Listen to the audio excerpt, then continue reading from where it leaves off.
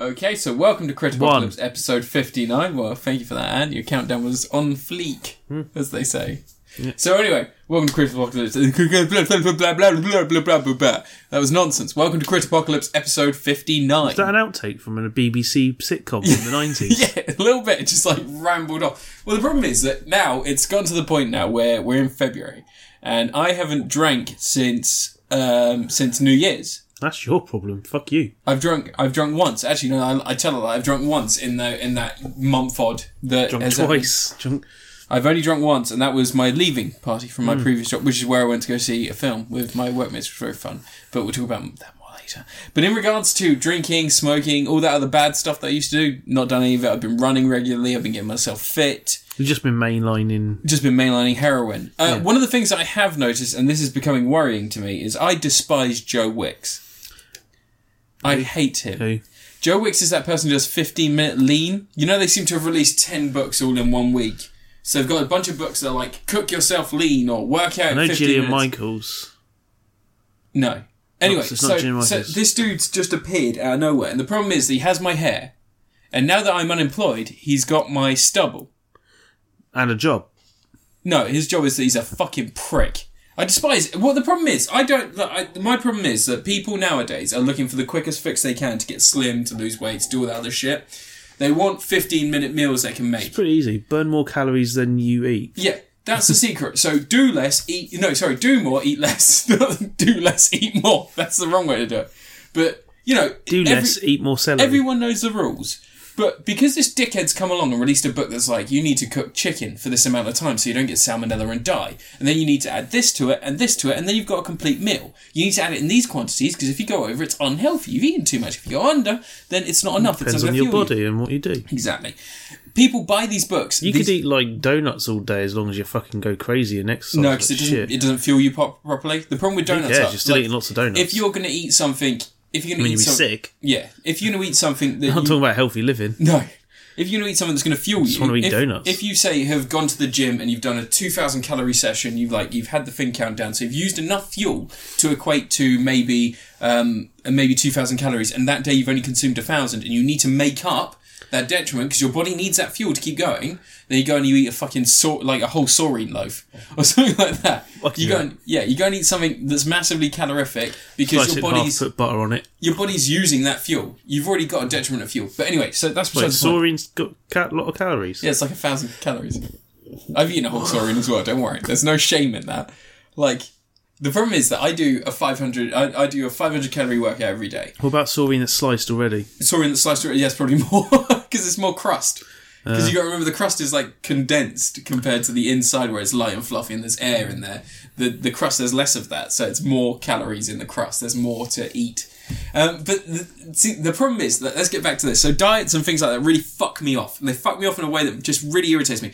Once you get to the age of 20, I feel like you should have the basic rules set that you know how to live. So you know how to wash your clothes, you know how to pay money into banks and things, and you know how to cook food. Those are the 3 things that you should know. Like, you should know how to survive if your parents aren't around. You know? You think that everybody knows those rules, so they can put washing in a washing machine, then in a dryer, and then wear it. Well, you put stuff in a washing machine and it stays there. Okay, I forget to dry stuff sometimes because I'm running a lot and I blame my brain. No, what you need to do is go, I put washing in the washing machine a few hours ago. It's a good tip. Right on my arm, and then when I've done it, cross it out. Get it tattooed on my hand, and then I'll always assume I'm doing washing. Yeah.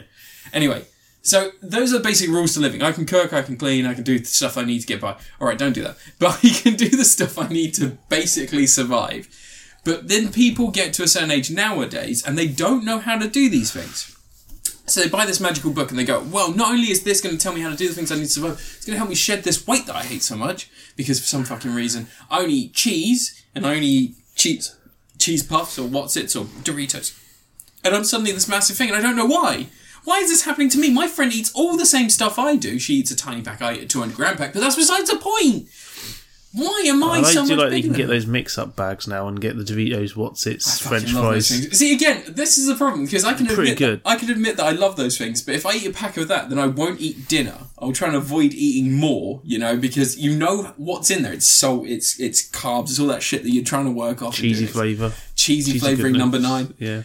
But there's the people that believe these magical books exist, where they can pick it up and some curly-head fucking prick on the cover is going, "Listen here, love, what we got to do, get a chicken in your pan, you get your chicken, you get your spring onions, you get your rice, and you fucking bang tight, lovely, put a little bit of soy sauce in there, oh yeah, I'm going to cook that, I'm going to eat that, yeah," and I'm ready to just... But what does that have to do with reviews? That has nothing to do with reviews, that's just me ranting about life right now. This is me just despising stupidity. This is me despising stupidity and then idiots that come in and then take advantage of other idiots. I'm not drinking anything, so don't look down on my drink as if I've got a bottle I'm trying to see if you're still on a soapbox or anything.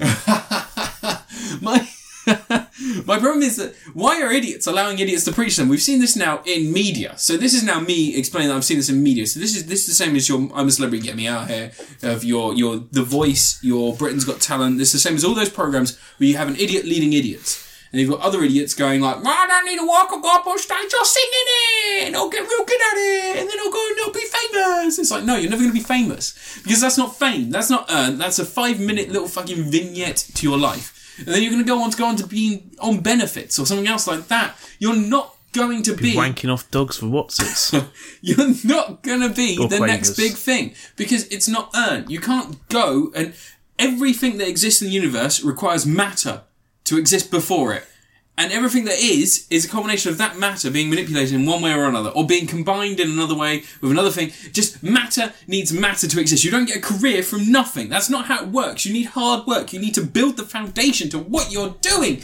And then you can become something. You can't be Steve Bernstein, the dickhead, and then go on Britain's Got Talent, win Britain's Got Talent, release Butterfly, and then be Steve Bernstein, the superstar. No, you're still Steve Bernstein, the dickhead. You've just got a slightly different platform, and you're probably bankrupt. That's the difference, is that you get this dream for such a fleeting moment that you don't know how to handle it and your life is ruined. And that's idiots leading idiots. And that's the thing with these weight loss things. You'll lose the weight. Yeah, you'll lose the weight because you'll follow the book stringently. But there'll be one day where you have a pizza, or there'll be one day when Joe Wicks, you see a picture of Joe Wicks eating a pizza and you'll be like, "Wow, Joe Wicks can do it for one day of the week." But that one day becomes 7 days and you fall back in the same habits. And you've got people on things like fucking Big Brother, and I can go and live in a house for 7 weeks without paying rent. It's essentially the doll the game, and you can go and you can do that. And then after that, what are you going to do? What is the skill that you've shown off in that house that makes you such a fucking asset to someone else? And you get to appear on Question Time or something. Great, fantastic. You get to appear on Question Time once. So you with get the that. other Nazis. So actually, right, with that, you're not completely in the dark. You're not completely in this fucking void. You've got a tiny light in the distance, and if you keep running towards it, maybe you can get it before it extinguishes. But maybe if you keep running towards that light, it might be a truck. Fingers crossed. If you're lucky. But that's the thing, Are you going to review anything, ever? Yeah, okay, it's my turn first this week, so my first review is going to be the new film, Silence. Silence, by Marty Scorsese. Or Marty Scorsese, as I like to call him, because we're buddies. We're buddies since the early days, since Goodfellas. His friends call him Marty. His friends call him Marty. Yeah. Sometimes we call him McFly, just as a joke, because you get it? Because his name, Martin, shorthand, Marty. It was a bit weird when before Back to the Future came out and people were calling him that. No one really got it. Hey, we had access to a script. We were in the biz. There's a lot of cocaine. You can see the future when you do enough cocaine. Did he have the script when the monkey was in it? No, because you see, that script was actually burnt completely. The only things that survived from that script were the names. We had to burn it. Very racist. At one point, I'm not going to go into detail, but you know how the mayor is a black man in the future? That monkey played into that. No. It's not even a fucking joke. That's actually a fact about the original script. Did you know this? What? They had the monkey brainwashed so it could speak, and at one point it would give a speech, and then the janitor would be like, they'd run off with the monkey, and the janitor would be there, go, "Oh look, that guy. That's the guy giving the speech." That's bad. That was almost in one of the greatest 80s teen comedy fun time films. That. But you saw Silence. So I saw Silence, starring Spider-Man, Kylo Ren, and Taken. Qui-Gon Jinn. Taken. Yeah. The guy who can't look after his family. So Silence is a story of priests, I think it's in the 17th century. I believe it's in the 17th century. The discovery of Japan as a nation, people travelling over there and seeking fortune and things like that, like traders. But then on the other side Girls' of panties in vending machines. on the other side of things, you've got the Japanese were Buddhist people, and the emperor at the time believed in Buddhism. So he was persecuting Christians. So you've got Liam Neeson plays a Christian who taught both Kylo Ren and Spider-Man. Andrew Garfield, Spider-Man, not Tobey Maguire. And not Harrison Ford, Kylo Ren, but Adam Driver, Kylo Ren. And not... Harrison Ford wasn't Kylo Ren. No, I know, it was Kylo Ren's father. Yeah, but so he's still not Kylo Ren. At one point he was inside his balls. That's how science works. Yeah. Like, I could have said Carrie Fisher, but I'm not not necessarily. I mean, freaking Anakin was supposed to be born from the Force. Yeah, Anakin was Jesus. No one. Everybody knows Anakin was Jesus. No one blames Shmi. If you watch the films... Apart from the Tusken Raiders. If you watch the films, then you know that it was actually Jar Jar. No, it was Ptolemy Plagueis and the Emperor sent the Force out into the galaxy. Oh, really? And that's how Shmi conceived Anakin. Has that been retconned yet? Hopefully. Yeah, so that's fucking pretty bad. Jesus Christ. Yeah, George Lucas is nuts. Literally Jesus Christ. George Lucas is nuts, isn't he? Yeah. Doesn't really know what he's doing. Anyway, so back to Silence. So Liam Neeson plays a Christian who's sent out. He's sent to go and preach to the remaining villages that do still practice Christianity, because the Buddhist people are taught. The Japanese people are taught Buddhism because it's a way of the government saying to them, everything that you believe in is what you are now. You are singular. There's not anything after this. Everything you do, you're part of a larger organism. You're a single cell, and you're part of this organism and making sure everything happens, making sure it performs its function. Then Christianity comes along. They're told your life doesn't have to be as shit as it is now. You don't have to be that single thing.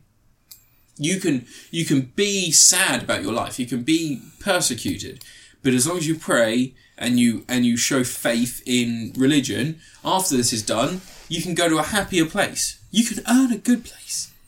Yeah. You could do great things. There's no black people. Yeah.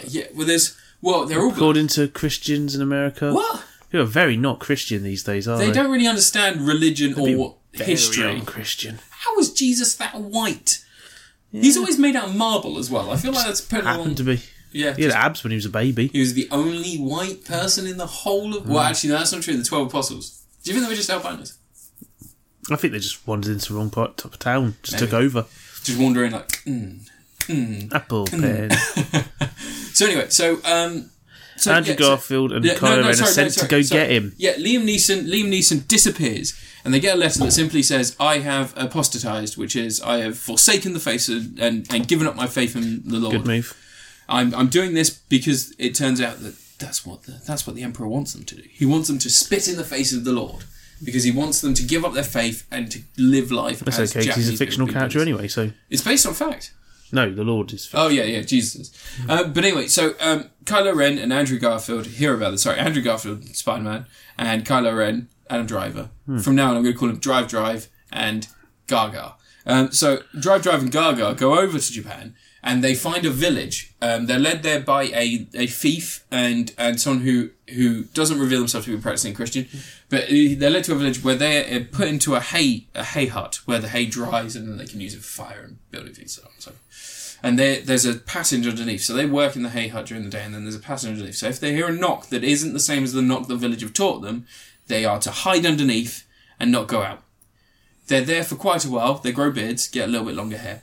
And there's a knock at the door, which isn't the same as the village's knock. And it turns out it's two people from a neighbouring village that are begging for them to hear their confession. And Andrew Garfield is the person who jumps up. He goes, I've got to help these people. And obviously that leads them into their little bit of trouble, because one of those people goes and tells the Emperor. And there's a lot of drama. It's an incredibly tense film. The reason it's called Silence is just because the idea of silencing the Christianity, silencing the faith, keeping silent when hiding, just everything's to do with just hiding their faith. And there are moments that are incredibly powerful, like there's a particular way of torturing people in which they crucify them on a beach in the tide being out. And then when the tide comes in, it washes over them, and just over the course of a few days, it drowns them. Nice. And it's fucking intense. And it's not intense in the film because they show it in a way where it's hard to watch. You see one person pass, and you see another person pass, and the last person, in defiance of the Emperor, in defiance of all the people that's standing there watching him, because the Emperor's men stay there and they watch every second, and they force the village to stay there and stand there as well. So over time, these people are sleeping there. They're watching every day as this man they've come to love. Some people are related to, some people it's family. And in the last moments of his life, in the last few hours, he sings a hymn in Japanese to show full frontal defiance to the emperor. And it's this incredibly sad moment as you see this man perspire at the top of his lungs, and at that point, salt-soaked, horribly bitter, broken lungs. And it just fucking, you can't imagine the kind of torture that would be. It's just, he's there pelting out this hymn in defiance of it. And I'm not a religious person. I want to put this out because this was one of my major problems with Hacksaw Ridge. It was too religious and it didn't need to be. I understand that he was a Christian, but that wasn't the reason that he objected. That wasn't it's just a shit film. I didn't like it. I don't understand how it's been considered for Oscars. But anyway, Silence should definitely win the Oscar because it's fucking intense. It's so much better. Religion is at the forefront. It's a Scorsese film. He's already got his Oscar. He needs more. They gave him one, but shut him up for a while. Here's the thing. Martin Scorsese, once again, Wolf of Wall Street. At the time that Wolf of Wall Street came out, it was the most energetic film that came out that year. It was the film with the most passion. It was incredible. It was raw. It was like a nerve. And now you've got this other thing in which it makes me actually give a shit about these religious people. It makes me, I'm not saying I don't give a shit about people, but it makes me give a shit about religious persecution in a way that I didn't think it happened. I wasn't aware of it at the time. I wasn't aware of the torture and all the horrible you weren't things. Around then. Exactly. So it's not something it's not something that's widely known. And to make a film about it is incredibly brave, one, and also a daring move. As opposed to something where it's like Hacksaw Ridge where it's like, yeah, sure, I'm going to kill those bad guys. I'm not going to kill those bad guys. Don't worry about me. I'm going to heal some people. I'm just going to praise Jesus. And then you've got this where it's like these two Portuguese guys and they're just like, we've got to stay fucking silent, dude. Because they will rip our fucking lungs out. They'll kill us. And there is, it's no spoiler that Kylo Ren doesn't meet a happy ending in this. And he doesn't meet a happy ending in the same way that we see Andrew Garfield be defiant to the village. The same way that he stands up and he says, I have to help these people knocking at our door. I can't, it's against our religion for me to let these people knock in desperation and pleading, begging cries just to be heard by someone who's closer to them than God in their minds, just to support our beliefs. I need that. And then you've got Kylo Ren who, in a physical act of defiance against the Emperor, he attempts to do something. And when it happens, it's out of the blue. You don't expect it to happen. And when you see him, he is broken. He is beaten. He can barely see what's happening. And he is still fighting like a feral animal with his teeth, with his hands against the Emperor. And then there's Andrew Garfield, who at the time is standing atop a cliff, watching all this happen, tears streaming down his eyes, saying, I want it to stop. How can I make it stop? But it's all internal monologue. It's all happening, him in his own mind speaking to Jesus. And this is fantastic. It's great. I can't praise this film enough. I haven't seen anything in the last month and a half that proves 2017 is going to be a year that's worth fucking watching films in. But now I've seen this, I have hope. Because Hacksaw Ridge, to be nominated for an Oscar, beat me down. I have to be honest. I can't understand why people like it so much. From cheap special effects, bad script writing, bad sets, bad acting, just bad directing. Yeah, but now Hollywood's run by Nazis. They're happy with Mel Gibson. But then you've got a film like Silence, and Silence is what cinema should be. It should be still trying to innovate. It's taking a very raw concept that I can imagine being a black and white film, making it in colour, making it raw, making it emotional, using people like tools to tell a story.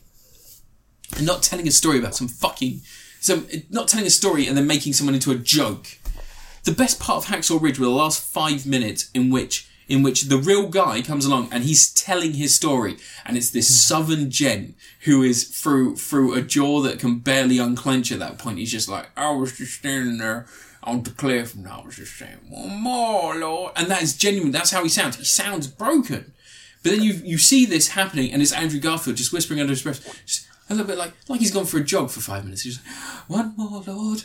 Just one more, please. And then you've got something like Silence, where for 3 hours on the edge of my seat. Does Liam Neeson find his daughter, though? He gets another one. It's quite funny. When you see him, there's just some weird shit that, if you're going to see it, though, I expect you're probably going to watch this, and it's worth watching, so I don't want to ruin anything for you. Like, the stuff that I've said it's completely, I've not given any details as to how it happens, and when you see it, you won't see it, me explaining it won't tell you what's happening. It won't explain how it's happened or anything like that. But this is a solid Tom Atkins. I haven't seen And the last 6 months, let's say, I haven't seen anything quite like this. Well, last year was a bit shit for films. Yeah. In general. I mean, stuff like The Monster was great, but The Monster was nowhere near the scope and scale of this. And just some of the shots, like Hacksaw Ridge. Hacksaw Ridge looked like a shoebox that would just fucking have plasticine hills in it. This, when you see, like, there's a shot over the shoulder of Andrew Garfield and Adam Driver where 60% of the screen is taken up by them and the bush that they're peeking over. And then the other 40% of the shot is used so brilliantly to see the entire scope of a beach travelling around to another cliff, and there's plants and there's people, and you can see the village and you can see the people lined up and you can see a man marching down. Can you imagine having the vision to film that and then having someone in the same category as you in the Oscars for filming a fucking shoebox as if it was anything else but a shoebox, but it still looks like a fucking shoebox. Cunts. Anyway, so yeah, I give it Tom Atkins. Pretty fucking decent. That's alright. Your turn? I watched Turbo Kid finally. Oh, it's a great film. Fine, just ruined the entire surprise. Yeah. Turbo Kid's awesome. I watched it the other night just on a whim with when Paul was around, and it's essentially like about finding hope and friendship in the apocalypse. Yes, it is. And Michael Ironside, and it's full of like, it's basically just like a really silly, fun little thing about one lad who's been living on his own, and he loves his comic books, and he finds himself a super suit. Yeah. And he tries to be a superhero, and not everything goes according to plan, but there's lots of brilliant little practical blood and gore effects, and it's like a throwback to 1980s Ozploitation films. It's actually a Canadian production, which is weird. Did you fall in love with the robot lady? Yeah, she's awesome. Yeah. Yeah. I'm totally in love with her. She's lovely, yeah. She's got, what was her name? Apple. Yeah. Of course it is. I like the tooling up scene. She gets a baseball bat and sticks an elf on the top. He does it. He makes it for her and sticks it on her, yeah. But yeah, it's got Michael Ironside in it. It's always nice to see. Everyone likes Michael Ironside. Yeah. There's some really clever, like, nice little practical effects. They sort of like, they obviously had a couple of digital effects they could use here and there. Like they knew how to make people blow up. They knew how to do that. They had a couple of simple things. The three directors who make it, they just all work together on a whole bunch of random little short films. Yeah. Apparently there's a little spin-off short film about Turbo Kid made a cut about a year later. Oh, really? Called No Tomorrow, which is about Apple. Oh. Apparently. I need to watch that at some point. Yeah. But Turbo Kid was based on a short film they did a while ago. I heard about that. But yeah, it's got this whole like retro future vibe because it's supposed to be set in 1997. And yeah, it's kind of cool to see this nice little, simple little fun thing where there's characters who just like are all dirty, grimy bastards, and everyone's scummy to each other. But then he meets a robot who becomes his best friend. Yeah, he meets a robot that matches the personality of someone his age. Yeah, he's just like who was previously walking around with a dead body, apparently. Yeah. My friend died. Yeah. She's just like, so I'm just going to go, see ya. Yeah. But yeah, I like like some of the practical effects in it where people are just getting like sliced apart and their head, like top half of their head spinning around with blood gushing out of it, and friggin' just simple little like blood squib effects. Like they obviously had a pump with some friggin' corn syrup. They had access to a few bits and pieces, didn't they? Filmed 90% of it in a quarry. Yeah, I was going to say that's probably the best thing about it, is that filmed in a quarry and a shed. Yeah, pretty much. Yeah. And it doesn't seem like that's all it is. They have a great use of space, because I like they've got one part of the quarry that's like the mounds of rocks, which they use as like their training area. Yeah. And then we've got a flat land, which is the final showdown. Yeah. And then they've got the shed, which is a little part where they put some gas around and stuck some dinosaurs in it. Yeah. Like some old theme park area they must have accidentally stumbled into. There's some really cool stuff. Like he's carrying around a Viewmaster, a nice little reference to 80s things, 80s wonderment of how the world used to be. Well, there's a lot of romanticism about the 80s nowadays, and I think it's nice that there's a film that doesn't use it to completely cheesy effect. Yeah. It's not like it's not a joke. The kitschy nature of it all is hopeful. Yeah. Which I liked when I first saw it. Yeah, it's just because I haven't seen it since I first watched it. I reviewed it ages ago, didn't I, on the podcast? Well, possibly. Yeah, but I really liked it. I think probably my favourite thing about it is that it does have that enthusiasm. Like, you don't get a lot of indie films nowadays that have enthusiasm. They all seem like, I need to tell this story about how I didn't get that cheese sandwich one time. And then like they've got it to like ooh, it's all like they have indie the drama music and going stuff. Alabama, Arkansas, I can see. Yeah, But this is I associate it with all indie movies because the guys from Continue Show did that God of War movie, and they used that song in the trailer. They did that trailer for God Didn't of War. They just movie. do a trailer. Yeah, God of War indie movie, which is amazing. Like, I watched that, loved it, and I was watching Continue Show at the time. For some reason, I never twigged it was the same guys. Even though Josh is quite clearly Josh. It's quite clearly Kratos. Yeah. But, Did he hurt you? Yes, he told me he loved me. Dun, dun, dun, but that's the problem, like, a lot of indie stuff nowadays just lacking that fun. Lacking that vibe. I think what it was is years ago, Garden State came along. Everyone loved Garden State, even though it's an alright film. It's not a brilliant film, but it's alright. I liked But it had a really slacker tone. It had this, like, faux slacker tone. It wasn't really the 90s slacker feel. It was like this sort of like... What was Garden State was 2006. Yeah. 500 Days of Summer was 2009. I think the best indie films I've seen in recent years was stuff like Hesher, which freaking... Good. Yeah, which it's is a good film. Fucking great film. Hesher's a weird film, though. Because you don't... Hesher is more like... He's treated more like a myth than a human. Yeah, that's what I love about it. Yeah, it doesn't have a backstory. It doesn't have any reason to be the way he is. Like, for the first half of the film, every time he first appears on the screen, you get that dun, Yeah. dun, dun, dun. Yeah. Like, just one little part of a Metallica riff. That's a great film, that. 50-50 was an indie, technically. Yeah, that's a decent film, that. But it's a comedy. Great film. 50-50. But yeah, there's lots of nice little indie films out there, but they're pretty hard to find nowadays. Yeah. There's a lot of... I think indie films has fallen into that trap where they all have to do their, like... Existential crisis. They all have to tell a story about how their life is so difficult, how life is so strange. It's all about 20-somethings living in New York, having relationship issues. Oh, do you remember Brick? Brick's great, yeah. Brick's Rian a Johnson, fantastic man. film. Yeah. Director of Star Wars Episode 8. Yeah. Oh, blimey. And also Looper. Yeah, Looper's awesome. I love Looper is a Looper. great film.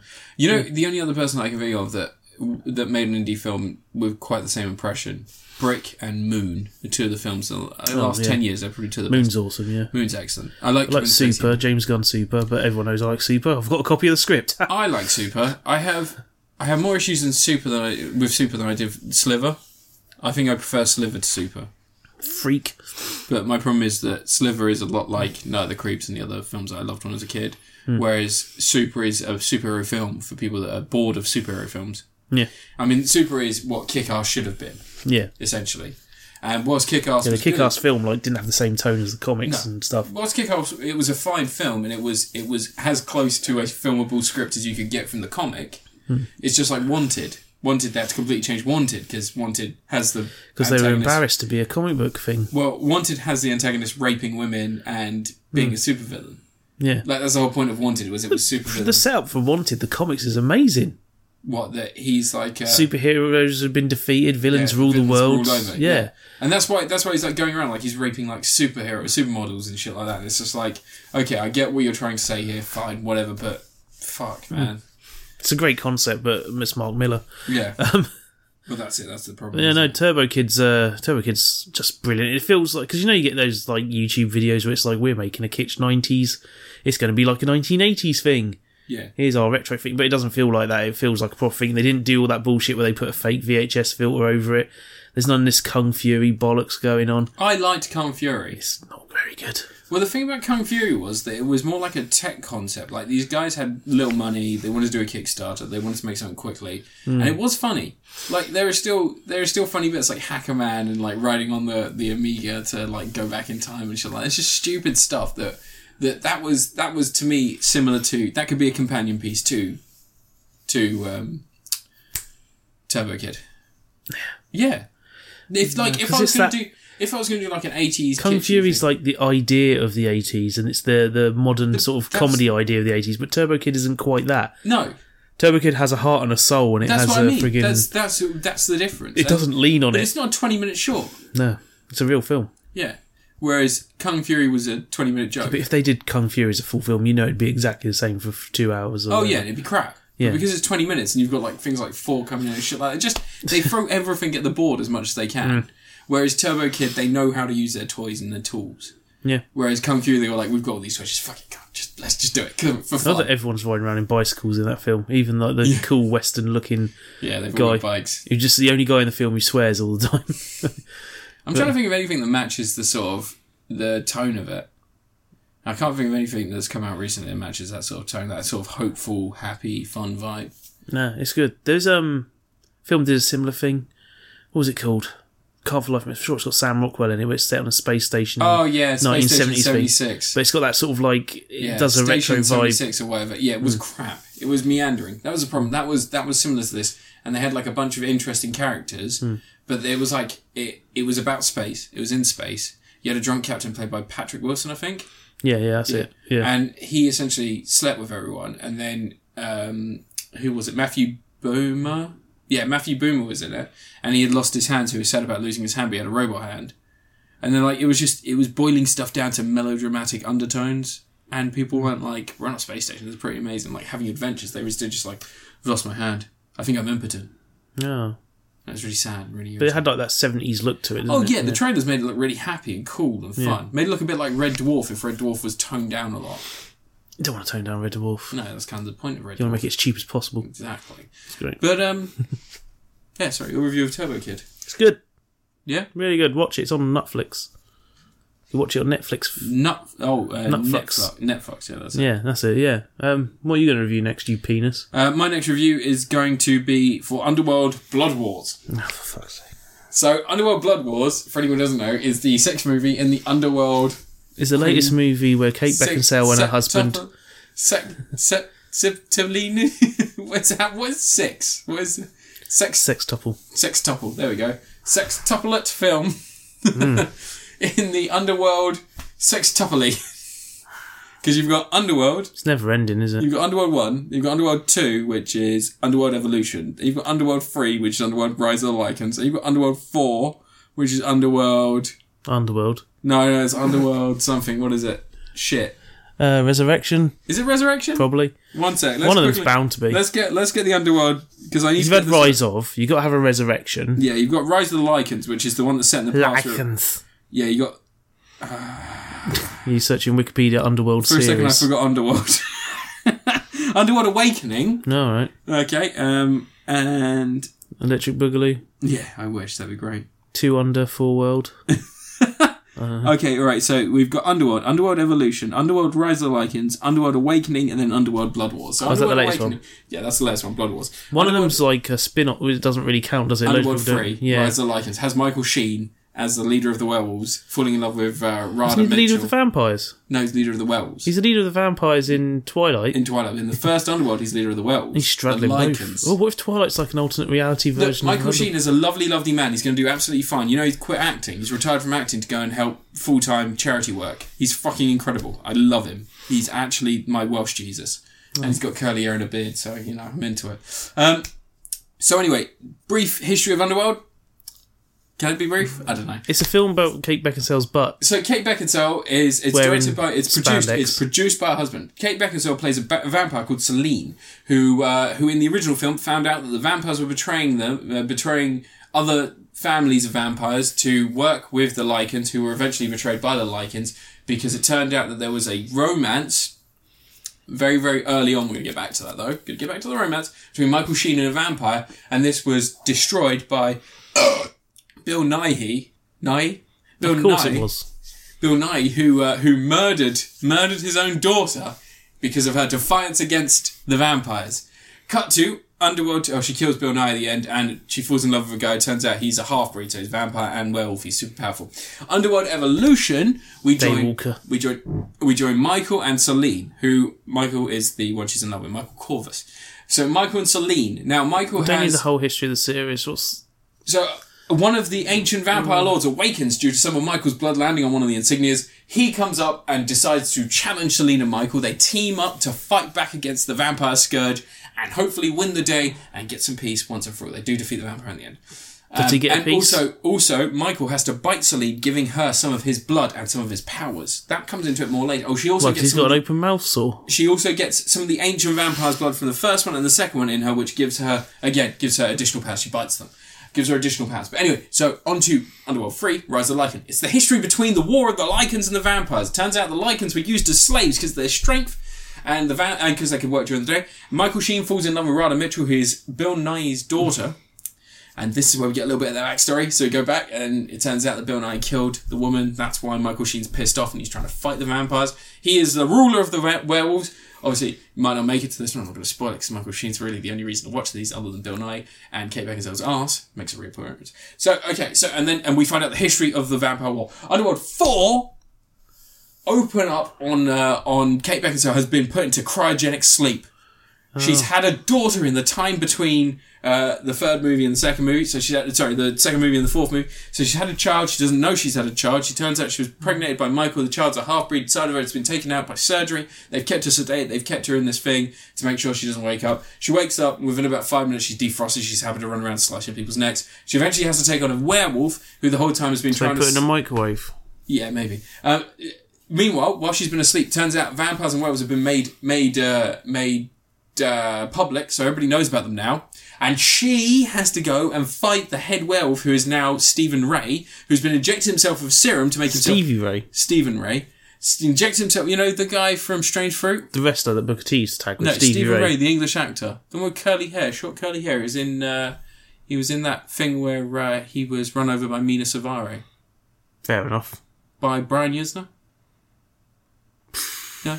Anyway, so he's been injecting himself with a super serum he's made from the blood of Kate Beckinsale's daughter, and it's made him a super werewolf, and she takes him on.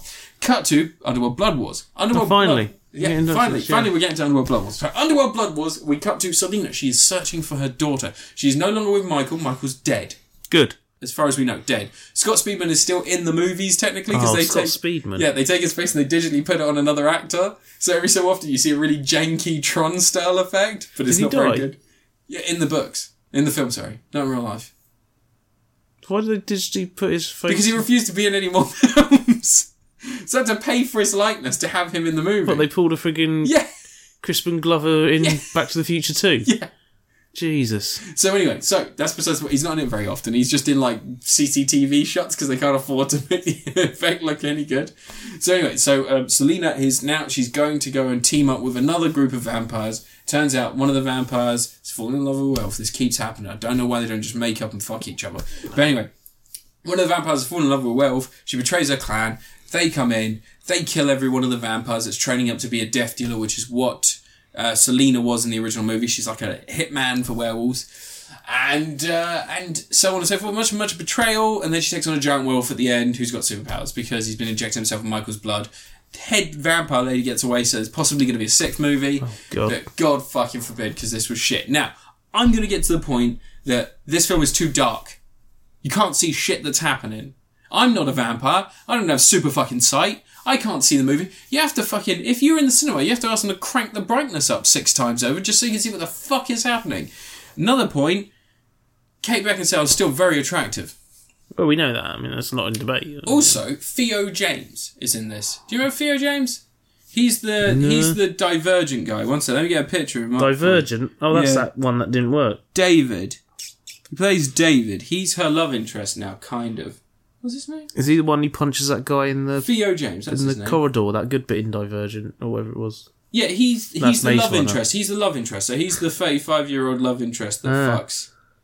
Shailene Woodley. Shailene Woodley. That guy. Oh, he looks ill. Yeah, he plays a vampire. Well, that's because he's got the blue eyes. All vampires have blue eyes. Racist.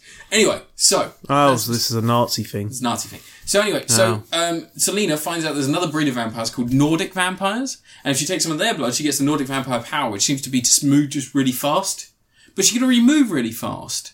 So I don't really know what the point was. Move faster. I don't know. Anyway, so she defeats the main vampire and then... werewolf. He's like a hybrid now because he's been injecting himself. Spoilers! Scott Speedman's dead.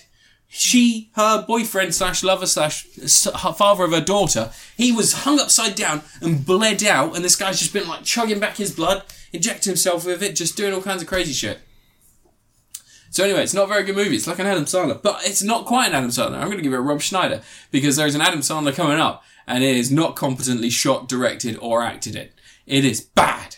The reckoning is coming. Is it as bad as Goujon John's Chicken Goujons? Yeah. But this film, if you've watched all the others, if you enjoyed all the others, it's stupid enough and shit enough that you probably enjoy it as well. It's not great, it's not very good, it's not really a good movie or competently made. None of them are. But it's more competently made than what I'm going to talk about later. They're all freaking poor man's Blade. Well, yeah.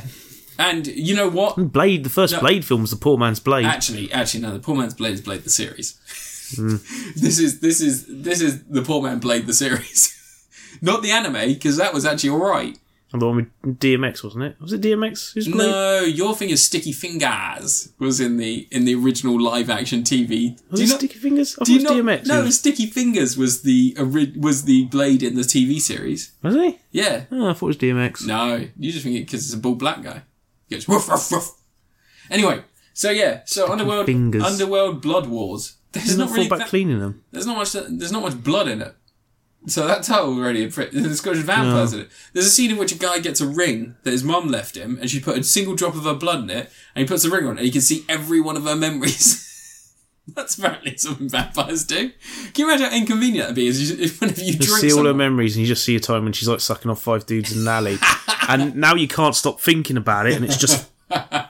No, it's in you. Ah! Now it's in you. Every time you go to touch your dick, you imagine her syphilitic hand in the fucking Victorian times before she became a vampire, just knobbly and horrible, and her nose dropping off, and she's tugging at some guy's dick, and he's saying, "You got syphilis." She's like, "No, I'm not got tugging syphilis." a werewolf and vampire dick. Yeah. At the same time, she loves it. Gets a load of it on her. Yeah. And that's how he was born. That's how he was made into a vampire. Yeah. So anyway, yeah. So Underworld Blood Wars, crap. It's crap. But it's Rob Schneider crap. So it's.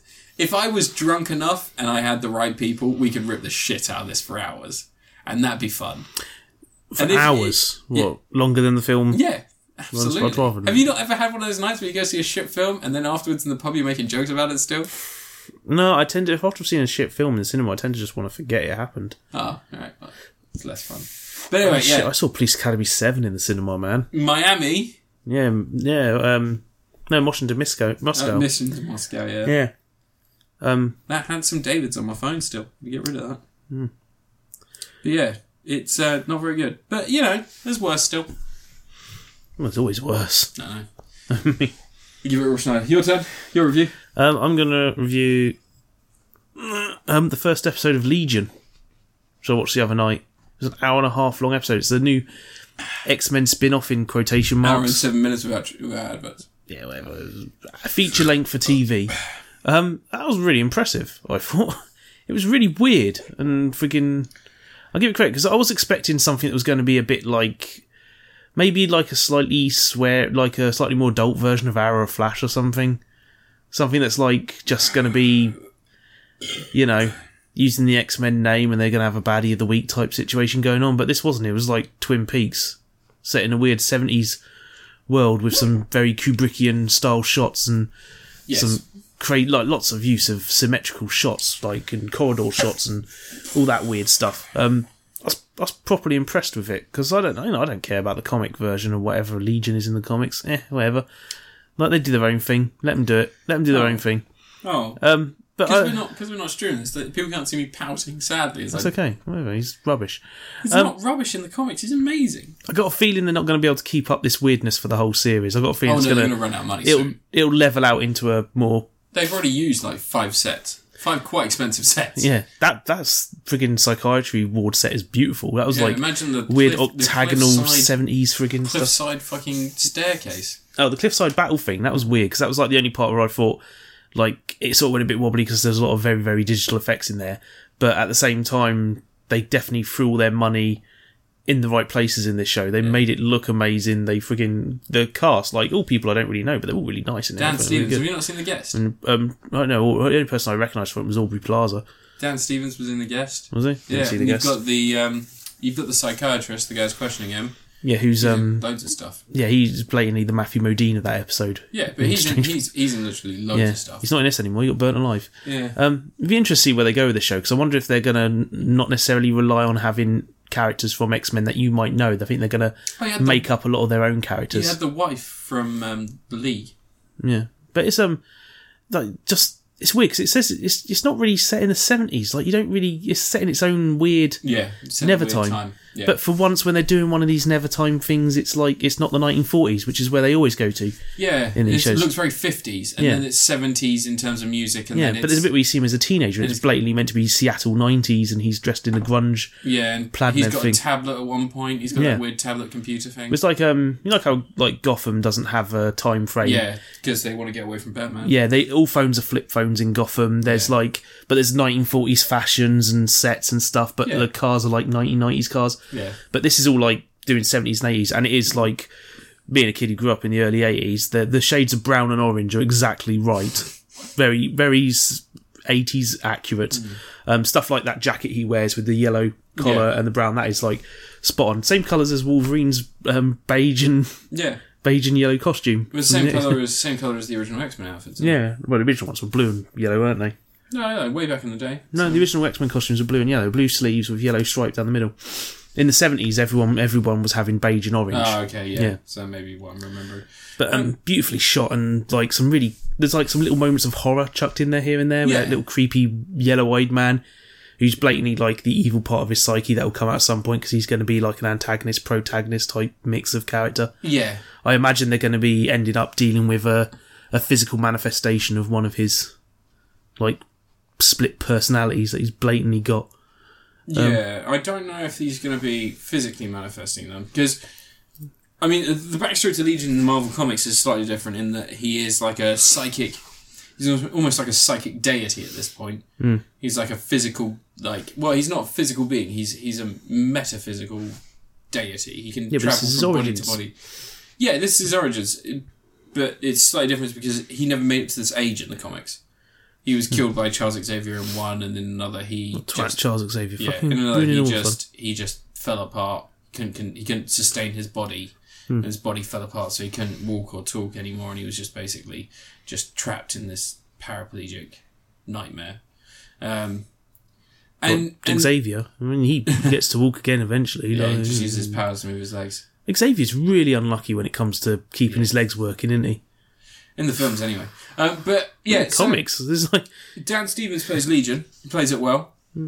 He's gone for stereotypical crazy, which is fine. That's what we want. He's fine. He's not sure he's crazy. He might be crazy. He doesn't know he's crazy or not. He's been told he's crazy, so maybe he should just act crazy. Yeah. In the backstory of the comics, the reason that he has a split personality is, I told you this before, but he's trying to compartmentalise his powers to levy the weight. Yeah. So it's like which is like Split. Yeah. If he's on his own, Split's different. Split makes it. I think they took for definitely some influence in Split that they took from this character. Split, it's a bit more magic. Yeah. Than it is mutant powers. But anyway, so yeah, because Split, he's always had the split personality in Split, and what happens is towards the end, some of the personalities splinter off, and they decide to make another personality and then another personality.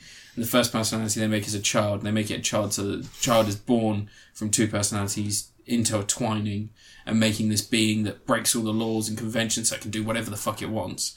And it's essentially creating a god within those other personalities, and then they use that personality to create a demon, and the demon takes over, and the demon is a combination of all those things. So it's that's all silly nonsense. Yeah, it's all silly nonsense. But in Legion, once his powers manifest around his teens, that's when he gains the multiple personalities, and it is as I said, it's like levying the weight. It's like if you can't carry something by yourself, and you've got a few mates and they help you carry it, you can lift it.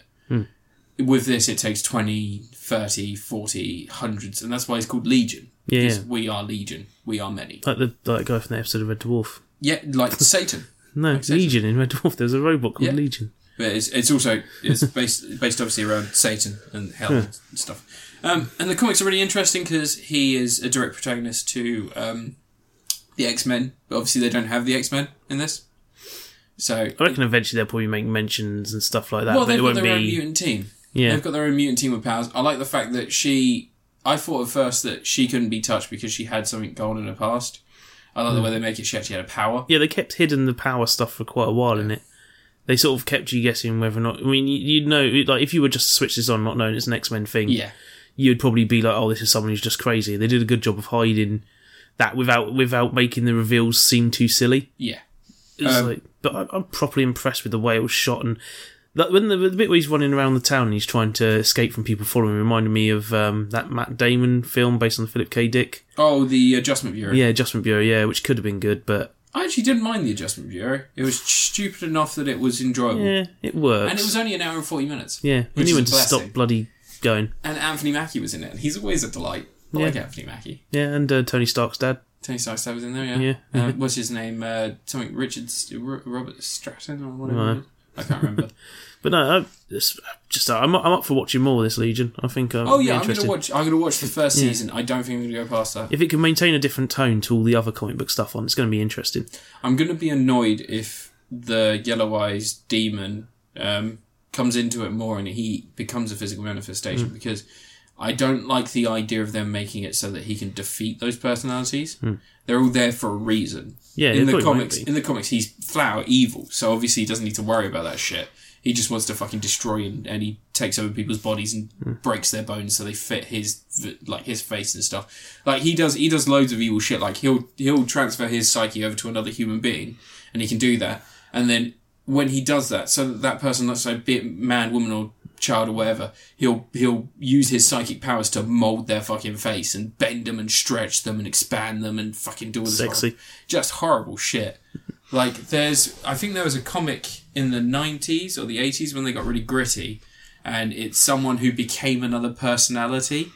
So basically he took over their body and their personality was absorbed by Legion, and they said they can explain, like, they explain it so that any of the pain that he experiences from doing something like transferring his consciousness and shifting and breaking someone's ribs and expanding, things like that. They explain it in detail, and they say that the only way that he can do that and function without showing pain is he transfers that pain to the living consciousness inside the body at the time of him taking over. Yeah. So it's almost like this fucking monstrous transformation. It's almost like a body horror thing. Like The Fly. Imagine if it was The Fly, but you didn't know there was an experiment going. I think they're going to try and keep him as a protagonist. Like, if they're going to do this, he's going to be the main character of the show. Yeah. So he's going to be I don't think they're going to make him evil. I think they're going to try and make him into a good guy for this. Yeah, that's protagonist. Oh, yeah, so it is. Yeah, antagonist as well. Yeah, sorry. No, but I think they're going to... That's why I think the personality thing comes into it, and, like, you know... Like so you think that they might... Yeah, that's what I mean. Like, takes over something else, or... I reckon they might try and make it so the Yellow Eyes demon can die. And then they'll be like, oh, he's just a good guy now, and these guys suck it. He's like the little stuff like where he's at the end when he's stood on the beach chatting and you can see the Yellow Eyes guy in the background in the bushes and stuff staring at him. He goes, "You're going to come with us?" And he's like, yeah. Yeah. I don't like the fact that it seems like they're turning into a Summer Glau and Serenity situation. Well, she had to have superpowers eventually for some reason. But yeah, I'm impressed with this first episode. I think it's one of the most impressive looking things I've seen on TV. I like seeing Dan Stevens in more stuff, and Aubrey Plaza. Yeah. And the woman that was in it, the one who played the skittish girl who can't be touched. She was really good. Rachel something? Yeah. Can't remember her name. But she was really good in it. It's a beautiful looking thing. Like, beautiful very nice, yeah. Very pastiche. Yeah. Very kitschy. I did look up who directed it, and I've forgotten already, but he Dan Healy, was it? I can't remember. You review a thing, I'm going to check that. Okay, alright. My next thing is going to be Catherine, the game for the Xbox 360. Oh, only like 10 years later. It's only just been made backwards compatible on the Xbox One, and they've made it, so it's gone down in price. It was like £2.21. It's a great game. £2.50. It's weird. Reminds me a lot of Devil Dice. Have you never played it before? No. No, how far have you got in it? I'm up to... Well, I haven't defeated the first tower yet. Oh, you need to play a lot more. Yeah, it's a long game. I know. It gets a lot weirder. I know. But so far, I'm liking it. I like what the difficulty are you putting on? Hard. Yeah, drop it down. No. You are not going to get through hard. I'm going to be fine. So... You're not. I've got... So far, I've found it interesting. It's got a nice horror element to the plot. There's... It's Noah Hawley. Oh, okay. Who directed 2 episodes of Fargo. Yeah. So yeah, it's got a really nice look to it. It's really interesting. It's a puzzle game, which it doesn't give away in the cover. Or the core of the game is puzzle block moving tower things. So it's climbing up a tower using blocks that you can push, pull, and shift left and right. You get additional power ups, and every so often there's a sheep enemy that will stop you doing what you're doing. Spoilers: the sheep are people. You find that out fairly early on, though. There are other people who are also cursed. Now, in the story, there's a curse going on. Is it Japan? New York? Where is it? It's Japan. Is it Japan? It's set in the same world as Persona. Okay. So there's a curse going around, and all these men that are unfaithful or lie to their partners are cursed to go to this dream world. It's their penance. It's their penance. Yeah. And this guy accidentally sleeps... Well, we say accidentally. This guy's shit-faced at a pub one night, and a very attractive girl comes on to him, and he doesn't remember anything... Catherine with a C. Yeah.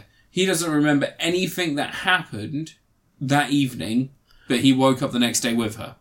So he assumes that he was unfaithful. He hasn't told his girlfriend. He hasn't spoke to her about this. And so he is living through this penance. So every night he is doomed to wake up at the foot of this tower, and he has to climb up. He's got these big ram horns coming out of his head, and he's got a pillow. Extra pillows that you find are like retries. And you can get, as I said, there are power-ups and stuff. Yeah, that's it. You're going to want to drop the difficulty down. No, it's fine. So... You really are. In regards to this game... I cannot stress how hard this game gets. It is a puzzle game. It is multiple levels of puzzle, and then each one has a different... But they don't change. They're not randomly generated. There is always a plan. There is always a way of doing it. And there are multiple ways of doing it. I've found myself several times approaching a puzzle from one way and then deciding, oh, fuck this, and then just doing it a completely different way on the retry. Yeah, you don't want to waste those retries. I've got a lot of them. Yeah, you will for the first 2 towers. So anyway... By the time the demon babies are chasing you... Ugh. But anyway, it's a really good game. It's really cheap on Xbox right now. To pick up a disc copy was like 25 quid. Yeah, it's 30 quid. It's a collector's item, that game. Oh, is it? Yeah. Okay, but you can pick it up on Xbox Live right now. It's £2.20, £21, £2.61. It's worth it, whatever you can get it for. I think even if it was a tenner, I'd say get it. Because this doesn't seem like now, this may seem harsh now, but now it doesn't seem like a full price game. It seems more like what you'd expect to get on an Xbox Live or a PSN game now. Because they've gone up in scope quite a bit. You haven't played through it. It's a very big game. Is it? Yeah, it takes a long time to get through.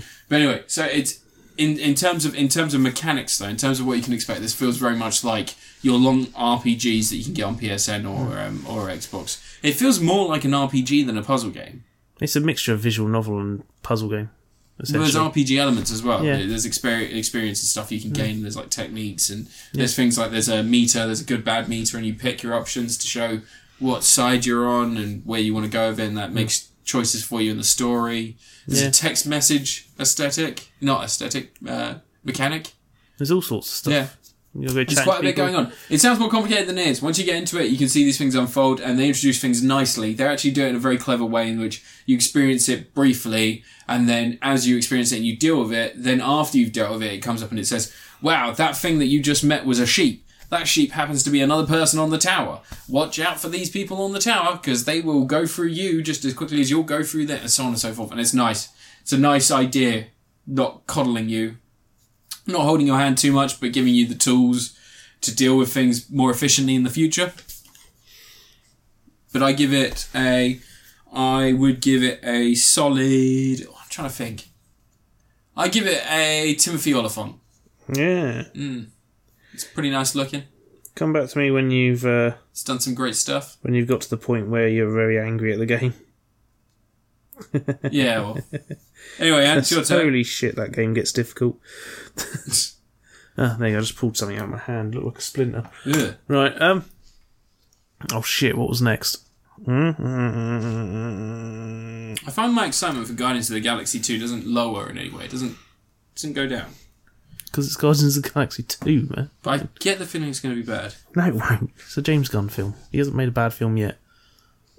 He's literally... Well, we don't count the bit in movie 43. That was probably some sort of contract obligation to get away from Sony. Shit, I'm going to review... Okay. Crypt of the Necrodancer. Okay, on the PlayStation. Yeah, I bought it the other day. Oh, nice. Because I heard Chipsel had done some music for the game, but apparently it's only in the Xbox One version.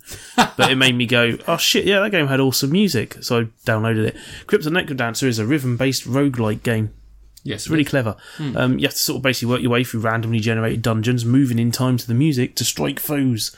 And they all have their clever little patterns that they move around in. You go, you get slimes bouncing up and down, and you got to try and make sure you land in the right spot and stab them at the right time, and watch out for when the skeletons raise their hands in the air, because that's when they don't care and they're going to attack you. All sorts of crazy stuff like that. And every time you go through it, you get like new weapons, and you pick up spears. They've got different sort of attack methods and whips and swords and stuff. And yeah, it's like this really clever roguelike game with a shit ton of content in there, loads of different ways to play it. Mm-hmm. You can play like a dance mat mode if you want. Is there a dance mat available for it? You can use any old dance mat, any old USB dance mat. And it actually puts it on an easy mode. You could just play it with a controller, it would work the same way. Yeah. But if you've got a USB dance mat, you can play it like that if you feel like it. If you feel like getting very, very tired. There's tons of characters to unlock who all have the different methods of playing. Like some characters don't have to move in time to the music, but they every time they move, the enemies move. So you've got to think about your movements to make sure. It's a bit like Super Hot. It's kind of more like Nova 111 than anything. So like you have to keep in mind where they're going when they're firing their beams and stuff like that, and how you're gonna dodge around them and stuff. Yeah. There's other characters who have like bigger bombs and kick bombs and stuff like that. It's absolutely like beautifully made game, really cool music that plays through it. You can choose what music each character has associated with them, or put it on random on different characters. So I've been playing with random, so I can get like a nice mixture of the music. So every time I play it, it's like switches from heavy metal to techno to like chip tunes. The main theme's done by Danny Baranovsky, who makes awesome stuff like friggin' Super Meat Boy and the original Binding of Isaac and all that sort of stuff.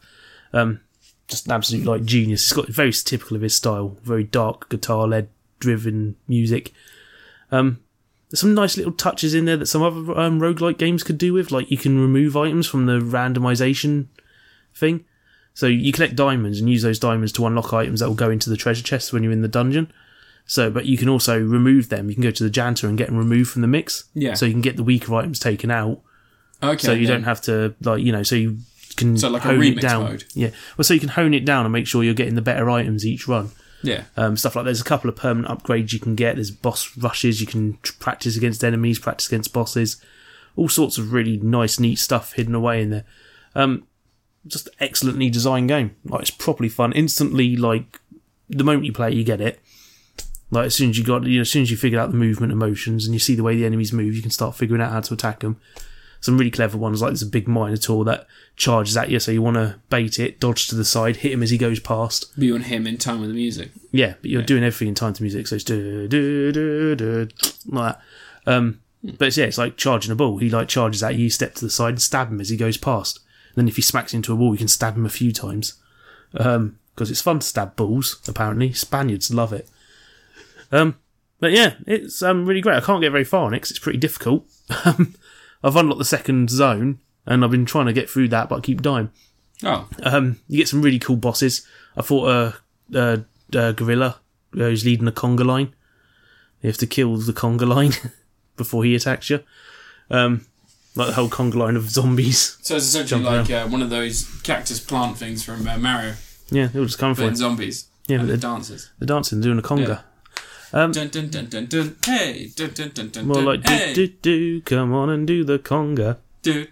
No, you want to do the hustle. Do. Push pineapple, shake the tree.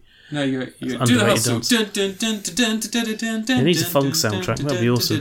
Yeah, it'd be great. They should let Ace Waters do a soundtrack. Actually, that'd be badass. He's done a couple of songs based on it.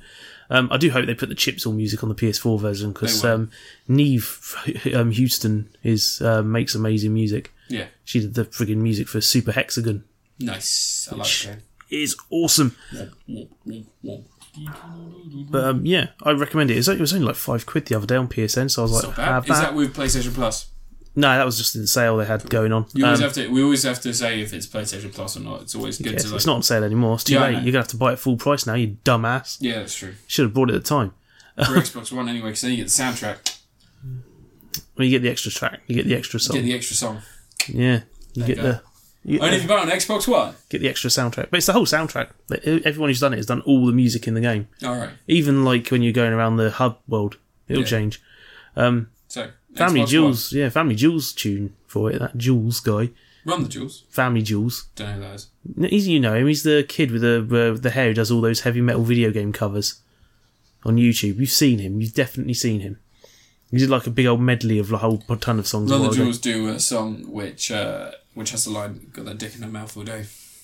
That's lovely. I'm in love again. Got that dick in her mouth all day. Is that the one that goes, "Baby, can I smell your dick"? That's a classic. Your Gucci stinks like shit. No. Yeah, it's a good game. Really good. Really, really, really, really good. Yeah. I'd compare it to, like, so if you like stuff like Enter the Gungeon and Rogue Legacy and all that sort of stuff, you'll probably fit right in, but it plays a bit more like Nova 111 a little bit. Yeah. Just with time to the music and stuff, because old Rogue games were turn-based anyway, so that's what they were trying to do. They were trying to get the turn-based feel back. You've seen roguelikes. Wizards and Warriors. Yeah. Free. My brother used to play Rogue all the time on his computer. He had an emulator of the original Rogue with all the ASCII things. Yeah. But anyway, good stuff. Yeah. Review something, you cock. Okay, zombies, eh? Just in general. Zombies are dying out. That's good. Because they've been oversaturating the market for quite a while, haven't they? I don't think they're ever going to die. You don't think they're ever going to die? That's kind of the key problem with zombies. Like, zombies as a mechanic in a game can work. If they're fodder. And because you don't feel bad about shooting humans and they can release it in Germany. Zombies are the Nazis of the supernatural world. But recently there's been... Are Nazis not the Nazis of the supernatural world as well? No, only in Wolfenstein. And then Nazi zombies are the Nazis of both the normal and the supernatural world. I don't know, I've probably named quite a few films that feature supernatural zombies. That's true. Anyway, so yeah, in regards to zombies, so quickly, Santa Clarita Diet is the newest Netflix show. Oh yeah, Timothy Olyphant and Drew Barrymore. Yeah. I've watched it all. It's fine. It's I would say it is Timothy Olyphant. It's earned that. But in regards to the plot, everything that's in it, it's a comedy. It's quite good. At comedic time, like everyone in it's good. Everything's great. The plot feels quite fluid. Everything works. It's only in the ending where I feel like there were some issues, but you know, I would recommend watching it because again, it's another one of those Netflix things. If you can watch it in 4K, it looks really nice in 4K. It's another one of those ones that like gets a solid picture. Like everything's bright. HDR works really well on it. I bloody hope so if you're shooting a 4K camera. Yeah, but it's not got any of that digital noise that you get from a lot of... Yeah. You know, like Daredevil had a lot of like added in... That's a stylistic choice though, isn't it? That a lot of people use, like Walking Dead. Luke Cage didn't have it. Yeah, because it wouldn't fit. Luke Cage didn't have it. House of Cards didn't have it. Yeah. You know, everything else looks clean, quite clinical. So but Walking Dead use that film filter, film grain filter and everything. It's fucking bad. Shoot it on film like they did Breaking Bad, man. Yeah. Breaking Bad, one of the best looking shows on TV. Great. Yeah, shot on film. Yeah, and so was Better Call Saul. Yeah, that in 4K looks fucking phenomenal. The first episode of Better Call Saul, there's a scene in which he's in Cinnabon. Yeah. And you know they roll out that sheet. Cinnabon, yeah. Yeah, if you watch that in 4K, for some reason, that is just the most hypnotic thing to watch in 4K because it's so crisp, it's so clean, you can see it. Like, you could sit like a foot away from your TV and you wouldn't be able to see a pixel. It's great. But anyway, sorry, back to zombies. So, Santa Clarita Diet. Absolutely fine. Timothy Olyphant. It's a great show. I recommend you watch it. It's 10 episodes. It's 5 hours of your life and it's got twists and turns. Well, only half-hour episodes? Yeah. Huh. Yeah. But it's really funny, really like great comedic timing. But the other side of zombies right now for me are the Resident Evil series. So last week I reviewed Resident Evil 7. Can't you just do that as your... No. Last week I reviewed Resident Evil 7. And Resident Evil 7... So you're just trying to squeeze 2 reviews into one part? No, because it's all about zombies. Resident Evil 7 doesn't have any zombies in it. They've moved away from that in the series. It's evolved over time to be more about the horrors of the disease and everything else. And it's a great series because it has evolved. Sometimes it works, sometimes it doesn't, but for the most part, they've constantly stayed, you know, fresh by trying new things. And like I said, sometimes it's good, sometimes it's bad. Resident Evil 6 would be better off forgotten, but at the same time, we had a great hour of a campaign as Leon with zombies, and that felt more like the older Resident Evils than Resident Evil 4 did. It just wasn't very well, you know, organised. It wasn't very well explained, and some of the older mechanics that got in there didn't need to be in there. Anyway. So last week Resident Evil 7 modded all that other stuff. It's great. I'd say buy it. You know, any of the Resident Evil games I would always recommend. Even the cheesier ones. It's nice and fun. Even Resident Evil Gaiden I'd recommend. And fucking Resident Evil Outbreak on the PS2 and stuff like that. I'd recommend it all. Because I love the series. Umbrella Corps. I own Umbrella Corps. Yeah, you couldn't get a game going, could you? I got some games going. I'm level 5 now, but I haven't been able to get a game since. It was only £8, so I don't regret anything. But anyway. But should. The opposite end of this is the films. In 2001, Sony Pictures got the rights to Resident Evil the movie. Yeah. And they released a movie, which it was crap but fun. It's kind of nice. Watchable. Yeah. It's got Michelle Rodriguez in it. It's got silly plot. Yeah. You know, Marilyn Manson music. Yeah, Marilyn Manson music, some Slipknot. You know, they kind of I've got the soundtrack. Yeah, they knew their audience. They worked well with it. And I kind of like the first film. It's a Paul W.S. Anderson joint. Yes. The second film, In the second film, they try and be Resident Evil 2. They try and match it, and then for some reason they've got zombies coming up from the ground. Just not a lot of it makes sense. They've got Nemesis in there, but Nemesis has a backstory now and used to be human. What the fuck? Well, it would have been human at some point. No, Resident Evil, the Tyrants and Nemesis were made. They were just like clones. They were just like, They mutated someone. No, they didn't mutate people. Only in the films. And the films steadily went down this path where they weren't evolving. They were using the same tropes, like if we can make it look like it's a rib cage, it can fly and then it can go around. No, there's a dragon thing in the There's new no one, point in explaining these things. There's no point in coming up with a reason for these. And it just kept building and building and getting worse and worse. There's like martial arts thrown in, which didn't really make sense. When you're fighting zombies, you don't really want to get close. You don't want to do spin kicks and stuff, but that was still in there. Resident Evil 3, they really shit the bed and they went full Day of the Dead. And everything became sand and desert. I quite like that the third one was different and weird. It was like... They tried something. Yeah, different director, It wasn't very good. No, it wasn't good, but I like that they were like, let's just make our own thing, rather than trying to clone the games. And then you go on to the fourth... Speaking of clones, you go to the fourth one where it turns Which out... Which forgets that the desert was there forgets anymore. the desert, and everybody's in, where is it? They're in, like, Los Angeles or something like that? Yeah. Yeah. I think the fourth one's the last one I watched. It's the one that ends with her getting the Umbrella Corp's boat, getting on the blower on the Umbrella Corp's boat and going, if there's any survivors out there, come find us. You just used Umbrella's that's the one where they own thing. They kick the stained glass window and that cuts the dog in half. Yeah. That's the one. And then the fifth one... I haven't seen, but apparently it's awful. Well, the fifth one's like a video game. Yeah. So like they have to go down, and then Umbrella, it turns out, have small ecosystems in which they've cloned hundreds of thousands of people. And so you've got one that's like Japan, one that's like New York, and one that's like a little city, just so they can throw zombies in to go and terrorise people and see how they react, because they're idiots. They don't really know what they're doing. And now you've got 6. Now 6, I'm just going to disclose this now. 6, I went to go see, this was my work leaving thing. Like, they asked me what I wanted to do, and I said... Did they hate you? No, they asked me what I wanted to do, and I said, the only way that I see fitting to the end of my time with this company is that we all go to the cinema, we go see a shitty film, and we get pissed up before we do it. So we all went to go see this film drunk, and I'll tell you what, we were loud. We were very loud, but we never got kicked out. No one complained, because the film was so bad, I think most people were laughing at the jokes we were making. They probably weren't. They're probably very angry at you. They weren't. No one liked this film. I can't think of anyone. So, you know how Underworld, I said it was too dark, and it wasn't very well directed, it wasn't very well made, and that was the problem. With this, it's too dark. Every single fight scene has about 700 edits. Yeah, of course it does. Paul F. Sanderson 700 style. cuts. Well, no, that's the thing. In other films, they have, like, slow motion. So they show you everything, but in slow motion. No, the fast cutting's a thing he's always done. Really? Yeah, people consider it... people are actually starting to consider him to be an avant-garde director. No, he's not. Yeah. So anyway, Resident Evil 6... I can't believe Resident Evil 6 in the films. It's insane to me. It's weird how both Resident Evil 6, the game, and the film are dog shit. Yeah. And Resident Evil 5 is considered alright, I guess. Most people don't mind that one because it's like, it does go nuts. Resident Evil 5, it's like a video game, isn't it? But anyway, so Resident Evil 6, the film. The final chapter. The final chapter. The plot is that Alice has once again lost the entire crew that she was hanging with in 5. She's going around on her own. She tries to rob a bike, gets tasered, and then gets strung upside down by some umbrella people. At which point, there is a fight scene in which she spins herself around while she's hung upside down. She steals someone's machine gun and shoots everyone as she's spinning. Yeah, just with pinpoint accuracy.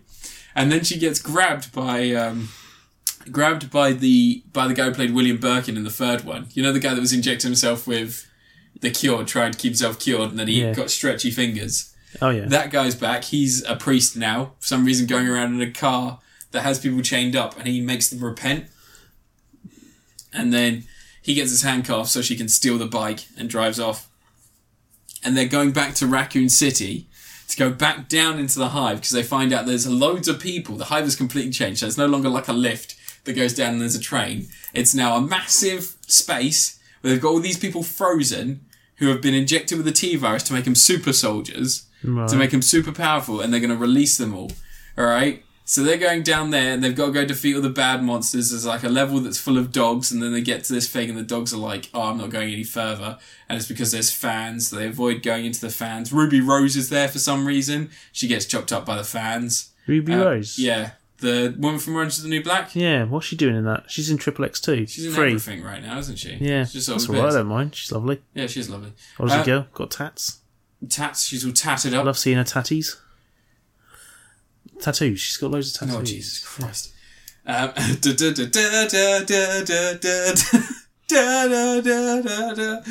Anyway, so they all go back down into the hive, which they originally were trying to escape from in the first one. You see? Full circle. Alright, they went back to the beginning. Turns out this whole time Alice wasn't so she was originally a sleeper agent. Yeah. And then she was a super soldier infected with the T virus. And then she was that was a smart idea of Umbrella's, one of their best ideas of yeah, all their ideas. She was a psychic. What? And then she was a psychic clone. And then she was her powers were taken off of her by Wesker in the beginning of the fifth one, I believe. And then in the sixth one, she's got no powers. Turns out she's actually a clone of the original Red Queen, who was a girl with like Pajoria or something, where she's got like the aging disease or brittle bone disease. Alright. And so this old Mila Jovovich in old age makeup wheels out and she goes, "You were the best me I could be. Well, you were the 17th best me there could be." And this whole film has all been based around torturing that woman just because she's a clone of this old biddy. And Wesker's like, "I'm going to kill you now." And then all of a sudden, the priest turns out his original person, William Birkin, the one we saw in the third film, was a clone as well. Alright. And there's one of them frozen up in the hive who comes alive and he's got super speed. And there's a scene where Alice is looking at a table of weapons and she's like, "Alright, if I grab that," and then it shows you what she could do to kill him. Oh, like and then, Sherlock Like Holmes. Sherlock, yeah. But it's got like Terminator vision. So she zooms in, there's like a red outline and says like grab, stab. She's got robot eyes then. Yeah, apparently. And she sees 3 different things and he goes, "I wouldn't even bother. I've already countered you." And then you see his robot vision in which he has magic powers so that when she goes to grab him and stab him with something, he just quickly zooms out the way at inhuman speed, grabs it and then stabs her with it. It's the most ridiculous thing in the world. It's fucking stupid. Oh, there's an Asian guy who I jokingly said he's going to know martial arts, isn't he? He Of course jumps he does a flying flip kick. There's 2 things Asian men do in American films: know martial arts and be the butt of a romantic joke. It's just ridiculous. And then spoilers. Turns out there's a cure for the zombies. Bit late now. She sets off, cures all the Cures monsters. Well, there's 650,000 people left on the Earth apparently. Oh, is that There's it? a bunch of them in that fucking truck, so they're fine. And then there's like everyone Alice knew that she's just met up with again. They're all hanging out in this tower that's very structurally unsound. Apparently their base. Even though Umbrella have these giant tanks that go around shooting Where's missiles. Umbrella getting the money from now? I don't know. Oh, it's quite funny. There's a scene in which they're chasing her down in a tank and they're like, "Where did she go?" And I'm like, "She's on the tank, isn't she?" She's on the tank with this fuck off giant petrol can that's just apparently full of petrol.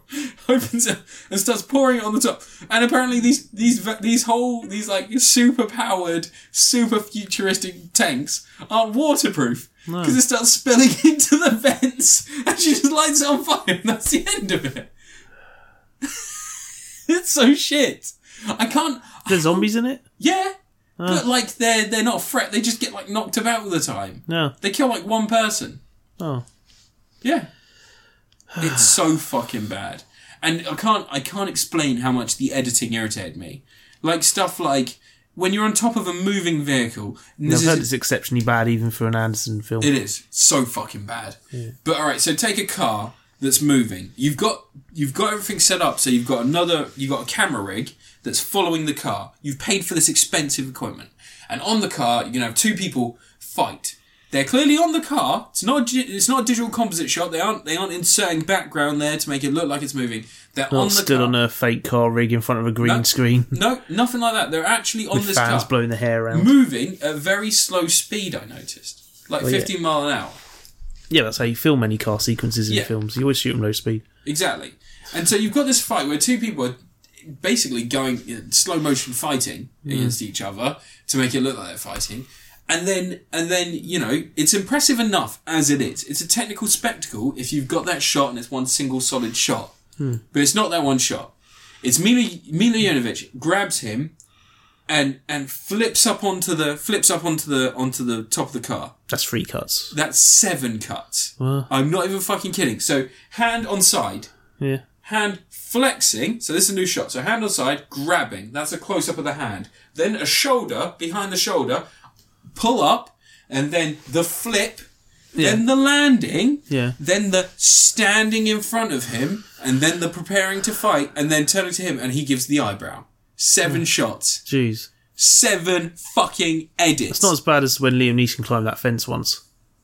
Is it Taken 3? There's like 13 cuts when he in the time. Where he does the. Yeah, but Liam Neeson's an old guy. That needs to happen. These aren't 2 old actors. Yeah. And also, you've already shot the fucking impressive scene.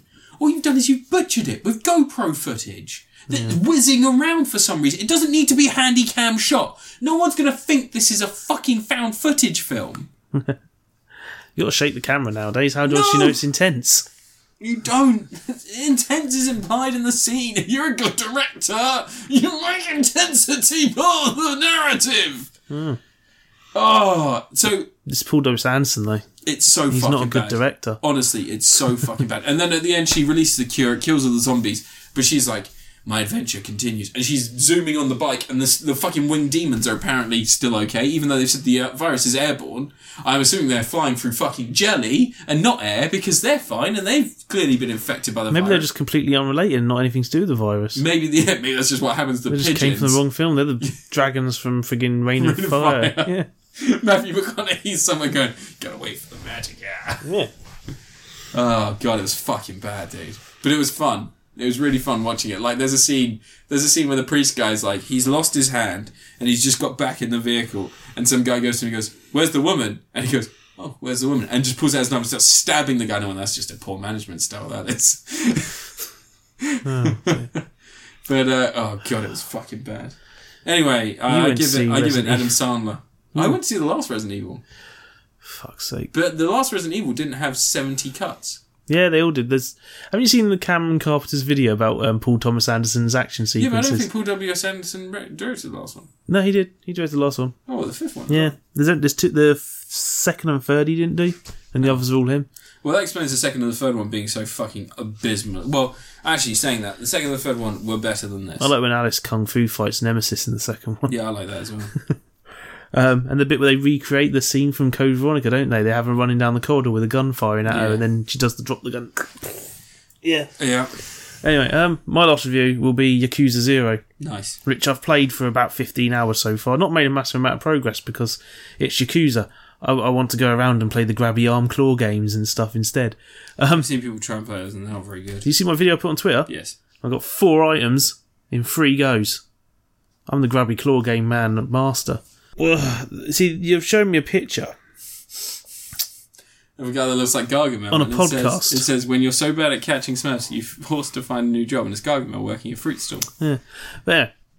Yakuza 0 is a prequel to the Yakuza series. Yeah. Which is a bit of an odd thing because, like, even though they've all been released in the UK, the releases have always been, like, some of the most splintered, messy things ever. Like, the first game was released really late in the PS2's lifespan, and dubbed over into English, like, quite well, but, like, not really fit in for a game that's about Japanese Yakuzas and stuff. Yeah. The second game is decent. That came out a bit really late in PS2 lifespan as well.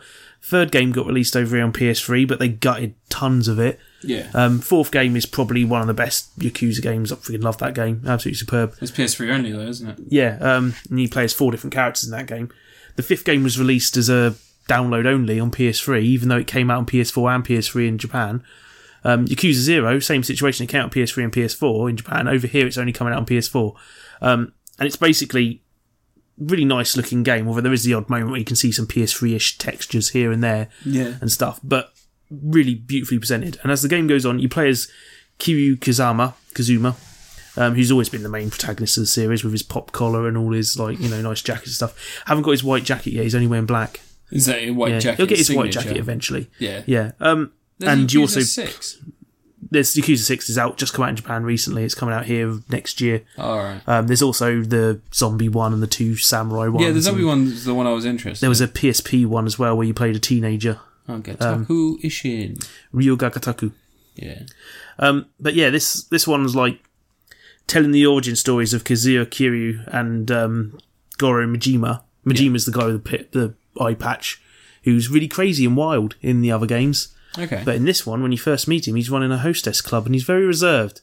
And he teaches a guy a lesson who's like feeling up one of his hosts and basically beats the shit out of him without laying a hand on him until he pulls a knife.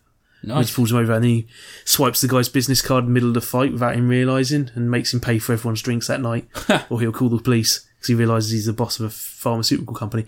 Really cool scene. He's like, because he's not showy or anything, but there's this little bit of a showmanship behind there. Yeah. And he's like there, and he sort of says, band, play something fast. And the band start playing some music and this jazz music's playing. Sounds a lot like something by Yoko Kanno. Yeah. And he's like, just dodging the guy's punches and every time he dodges the punch, he comes around with a hot towel. And he's like, would you like a hot towel? So, probably one of the best intros ever. All the Kiryu stuff so far has been really good Yakuza backstabbing stuff. He's been framed for a murder, which brings shame on his family. He's basically asked to be expelled from the Yakuza clan. One of the guys who's a villain who turns up in Yakuza 4, I think it was, he was one of the main villains. Yeah. You've got him expelled from the Yakuza at this point. But like all the other Yakuza games, even though they lean on a lot of the plot elements from the previous ones, it's always pretty easy to jump in on them. Like, the third one had a bunch of video things you could watch showing what happened in the first and second game. The fourth one didn't have anything like that, but the fourth one was 4 separate characters telling a story that linked together, and it worked really well, how they came together. But this one, you just got the 2 characters, and it really does spend ages setting up all these little pieces of this whole big story. It spends more time setting up stuff than most games have an entire lifespan. Yeah. The attention to detail, there's friggin' Kamurocho, the town you wander around as Kiryu, is really nice. You go around part of Osaka as Goro Midama. Yeah. Really nicely detailed, all these neon lights everywhere, lots of little things to do, little shops to go to and food to have. Can't find anywhere selling any okonomiyaki yet. Found plenty of noodles and stuff. All the drinks in it are like real licensed drinks, and when you drink them it gives you a little description of the drink. There's a 12-year Glenfiddich bottle I was drinking on it. Nice. Really, just all these little tiny details. You can go play Outrun and Space Harrier in the arcades. Apparently Super Hang-On and Fantasy... that's the zombie one, isn't it? No, that's the samurai one. The first one. Yeah. Ishin, yeah. That's the cheapest I can find it for. It was only available in Japan. But there's like so many little details in there. All these little side quests you get to do where you meet other characters and get to know them. There's some pervy stuff in there, like if you get to know any of the girls in the game, you can unlock naughty videos of them in their bikinis that you can watch at a naughty video store. That doesn't sound naughty. You get an achievement for that. The camera focuses on a box of tissues and the achievement pops and takes a photo at that moment. But yeah, absolutely superb game. The fighting styles in it, each character has like 3 different fighting styles, and at the end of the game you'll unlock a 4th, and the 4th fighting style is basically how they fight in the other games. So it's like in this game, they're forming the 3 tenets of the fighting style that makes up the ones they've used in the other games. Alright, so it's like, so it's a prequel. Yeah. So he's like, when you're playing as Kiryu, he's got a brawling fighting style, he's got a fast rush fighting style, and he's got the beast fighting style where he can like grab a bike with a punch button and swing the bike and use it as like an extension of his fists and all this. Do you have Yakuza Dead Souls? No, it wasn't great, that one. It's a bit iffy. You relied a lot on gunfighting, and gunfighting's never been good in Yakuza, and they didn't tweak it for that game. No. But yeah, Zero's superb so far. Yeah? I don't know how far I'm through it. Probably not very far, because these games take ages to play through, because they're sprawling Yakuza epics. But yeah, so far this is probably one of the best games I've played on the PS4. Graphics-wise or gameplay-wise? The graphics and stuff like really nice, but there is a little hint of PS3-ness to it. Yakuza 6, I think, is the first one that's entirely built on the PS4, if I remember rightly. There's also a remake of the first game coming out. Is Yakuza Kiwami? Yeah, Kiwami. Oh yeah, that's coming out here in like November or something like that. Yeah, it's like £55 on. Yeah, just wait until it comes over here. Yeah, no, I'm just looking because I find it interesting. Like the thing about Yakuza is it's always been one of those series that's been in the background. I've never really attempted to get involved. Yeah, it's got a lot of hardcore fans and stuff. Tons of hardcore fans. But like, because Sega's always like kind of botched or not really done the releases very well, they've kind of always slipped away. I think Yakuza 4 was the one that made them do the best over here. Yeah. Because Yakuza 4 is superb. Yeah, it's also great. You can get it for... It's not too much. Yeah. You can get a promotional edition. Yakuza 5 was a download only over here, which is a bit rubbish. But I think Zero is a great way to jump in. Yakuza 5 is on the PS4? PS3 only. It was on PS4 in Japan. Yeah. There's also a film by Miki Takashi. Yeah, I know. I saw that. Like a Dragon, as it should be called, which is the proper name for the series. But I think this Yakuza 0, if you want to jump into the series, this is perfect. Yeah, I'm thinking about giving it a go. I might not buy it straight away. I might borrow yours at some point when you're done with it. It does a good job of like doing a 1980s vibe to it without being too silly. Yeah, like so it's it doesn't like what we were talking about earlier. It's not too kitschy. It's not too jokey. Yeah, the music still feels like the music from the other games, but there's occasional moments of synthiness working into it, and when you're walking around, everything it's all neon signs and like the arcade's only got the 80s games in it, so you can play Outrun. It's like full blown Outrun, like the full Outrun, the arcade game. I haven't been able to play that since Shenmue. But a lot of people compare him to Shenmue, but this is like the super aggressive Shenmue. Yeah, I think it's like a spiritual successor. It's a lot more free, isn't it? And it's true. But you're all set in one area, and you think like the area you're looking in, it's not that big, but it's dense and there's stuff to do. There's so much stuff. Like there's a baseball game in Yakuza 4, so I assume it's in this one as well. I'm pretty sure you can go there and play it, where you're just like striking the ball and all this sort of stuff and get better and better. It's interesting to me as a series. Like I'm thinking about getting Final Fantasy 15. Yeah, that's probably going to be my RPG this year. Persona 5, man. No. I can't wait for that. April. I've been thinking about buying Final Fantasy 15 for quite a while because it's 28 quid on Amazon the other day. Seemed bad for that. I think you can get it for like 20. Yeah. You keep going and buying dodgy sites. No, just eBay. I can get a sealed copy on eBay for like £22. Probably fell off a truck. Maybe. Made by starving orphans. But the truck or the game? Yeah, truck. It's a Tonka truck. Yeah. That's an Apple Mac truck. Yeah. That's why it fell off it. Yeah. It didn't have a back door. They decided back doors weren't really relevant anymore. So they removed it. But yeah, Yakuza 0, I think if you want to jump into the series, perfect place to jump in on it. I used to say like Yakuza 4 like it's a bit of an odd one to jump in on, but it is good to jump in on it because you've got 4 characters, you're going to be introduced to a whole bunch of new stuff. Most of the game is setting up those 4 characters. Yeah. And when it comes to Kiryu, he's the main character you play as from the other games. In the 4th one, it tells you what you need to know. He runs an orphanage in that one, just like his adoptive father did, who you also learn about in Yakuza 0. Oh, really? Yeah. Is he a character? Well, he's in prison in this game. He may have been framed. Sent away early on? What?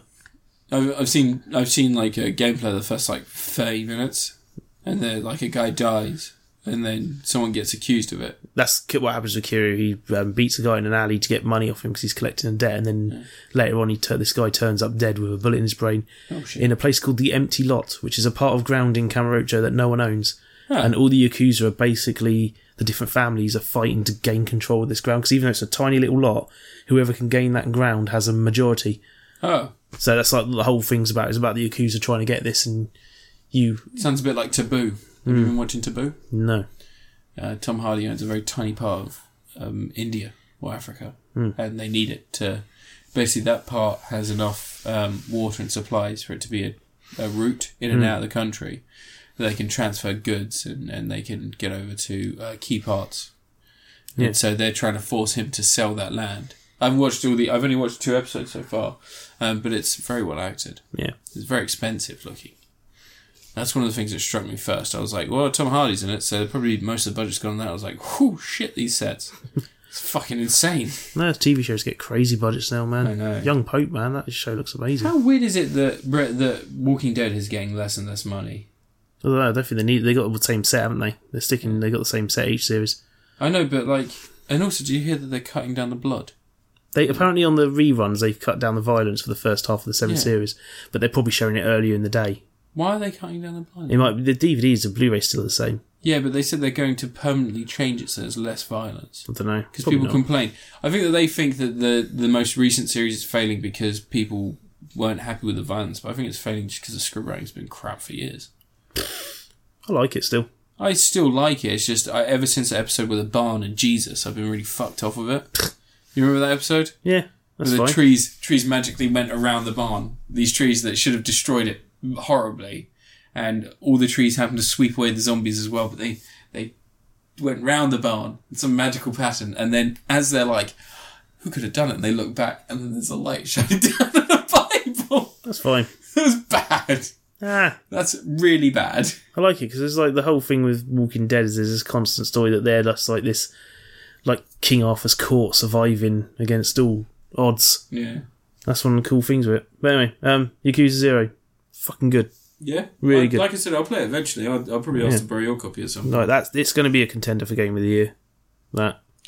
Already? Although it came out in 2015. It's been a good year so far. Wait, it came out in 2015? In Japan it did. Yeah. Over here it's just come out last week actually. Jesus. But because they take ages because they obviously have to translate shit tons of text. Yeah. It's a lot of work. But they don't change the speech, it's all... Yeah, it's all in Japanese, yeah.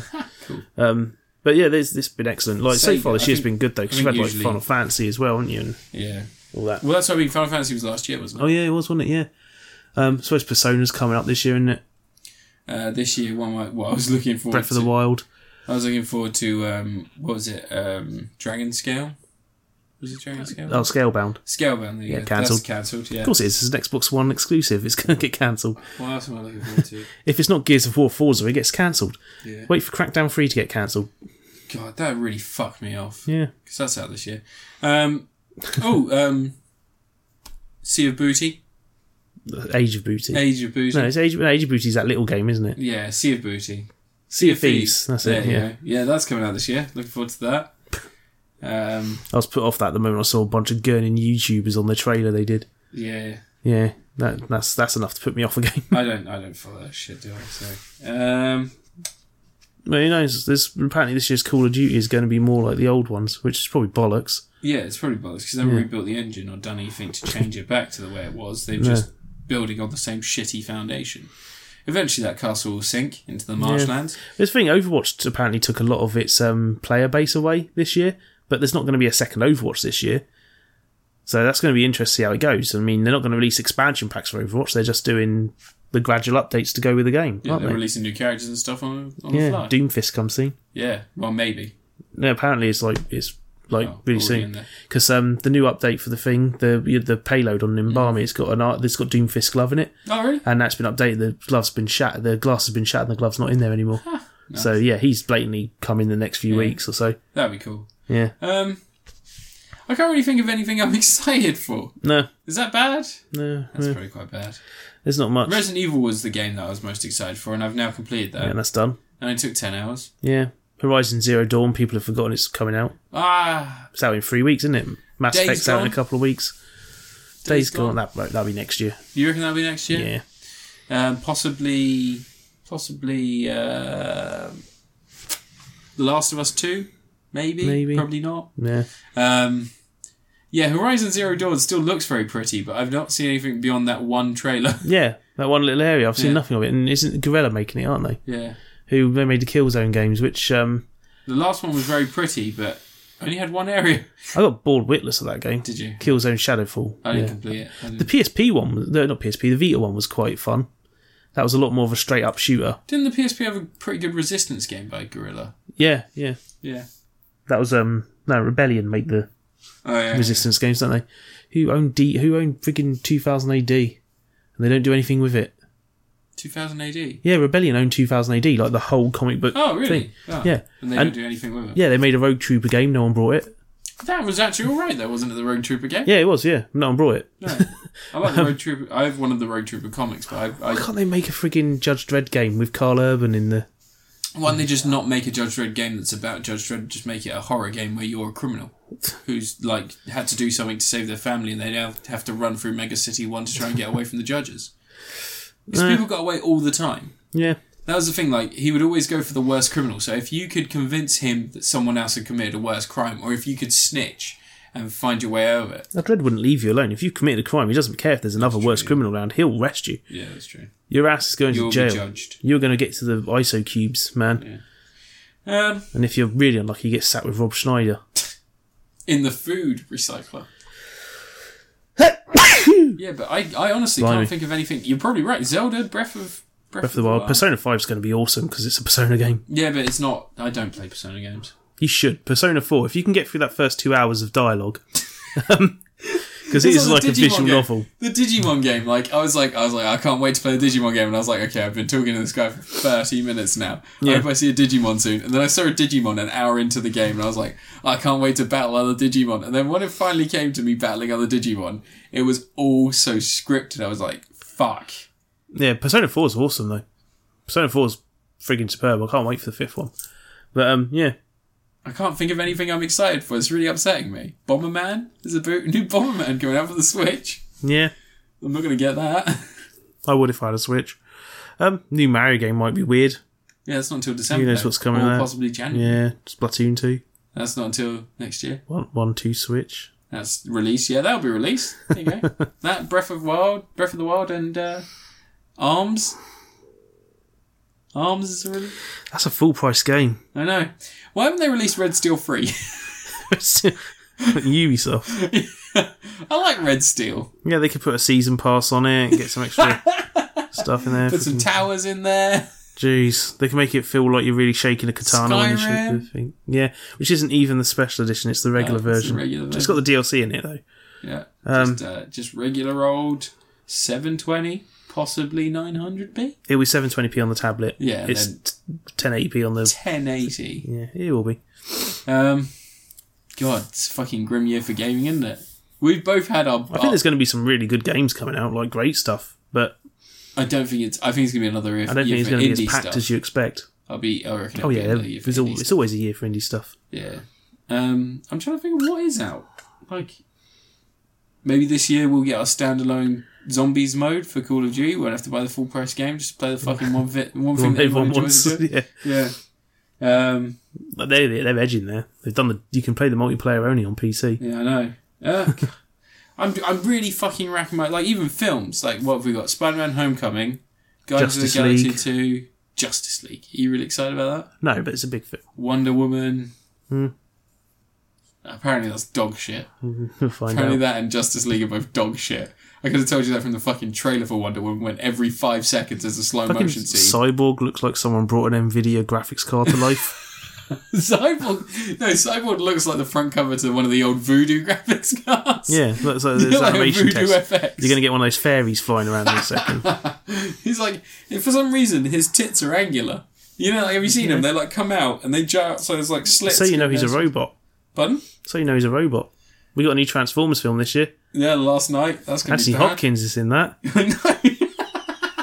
And do you know what? Optimus Prime is a bad guy in it. Is he? Well, it's blatantly Unicron's using him as a herald. Yeah, whatever. Galvatron style. And so I wonder if he's going to exclaim that he's going to kill a human in this one. Just like in the last one, where he was like, I'm going to find Kelsey Grammer, I'm going to murder the shit out of him. Did he do it? It's hinted at that he did it. Yeah, he did fucking shoot Kelsey Grammer, didn't he? I saw it in the cinema and that was the only time I could stand it. I can't remember. But yeah, he just straight up blasts Kelsey Grammer to pieces. I think that I zoned out of that film the moment that oh, dude, I was checking my watch 20 minutes in. Mark Wahlberg goes to someone's car with his alien gun and he grabs part of their shopping. It just happens to be a limited edition aluminum Budweiser that he fucking pops the top off and starts downing it. He throws it out and makes a gay slur and runs off. That's after he's crashed into a Mountain Dew truck or something like that. Fucking damn it, that film was bad. I can never decide if it's worse than Revenge of the Fallen. Oh, it is worse because at one point they justify Hound shoots a vagina monster. At one point in the last one in whatever it was, Age of Extinction, they justify rape, don't they? Do they? Yeah, do you remember he's got that card that says if I was underage? Oh yeah, they spent the time the Romeo and Juliet law. Then that means that I'm allowed to fuck this 18-year-old despite the fact... No, sorry, 17-year-old despite the fact I'm 21. Yeah. It's great, so you met when you were 30. Michael Bay seemed to have a really intimate knowledge of that. Yeah, Michael Bay had him a laminated... it looked like his copy. On the back of the had Michael Bay aged 32. Like a picture of him fucking a child. It's fine. Jesus Christ, that was fucking dark. And that's meant to be light-hearted. The only part of that film that was light-hearted was TJ Miller. The things I'll praise that film for, Michael Bay can make some shots look really nice.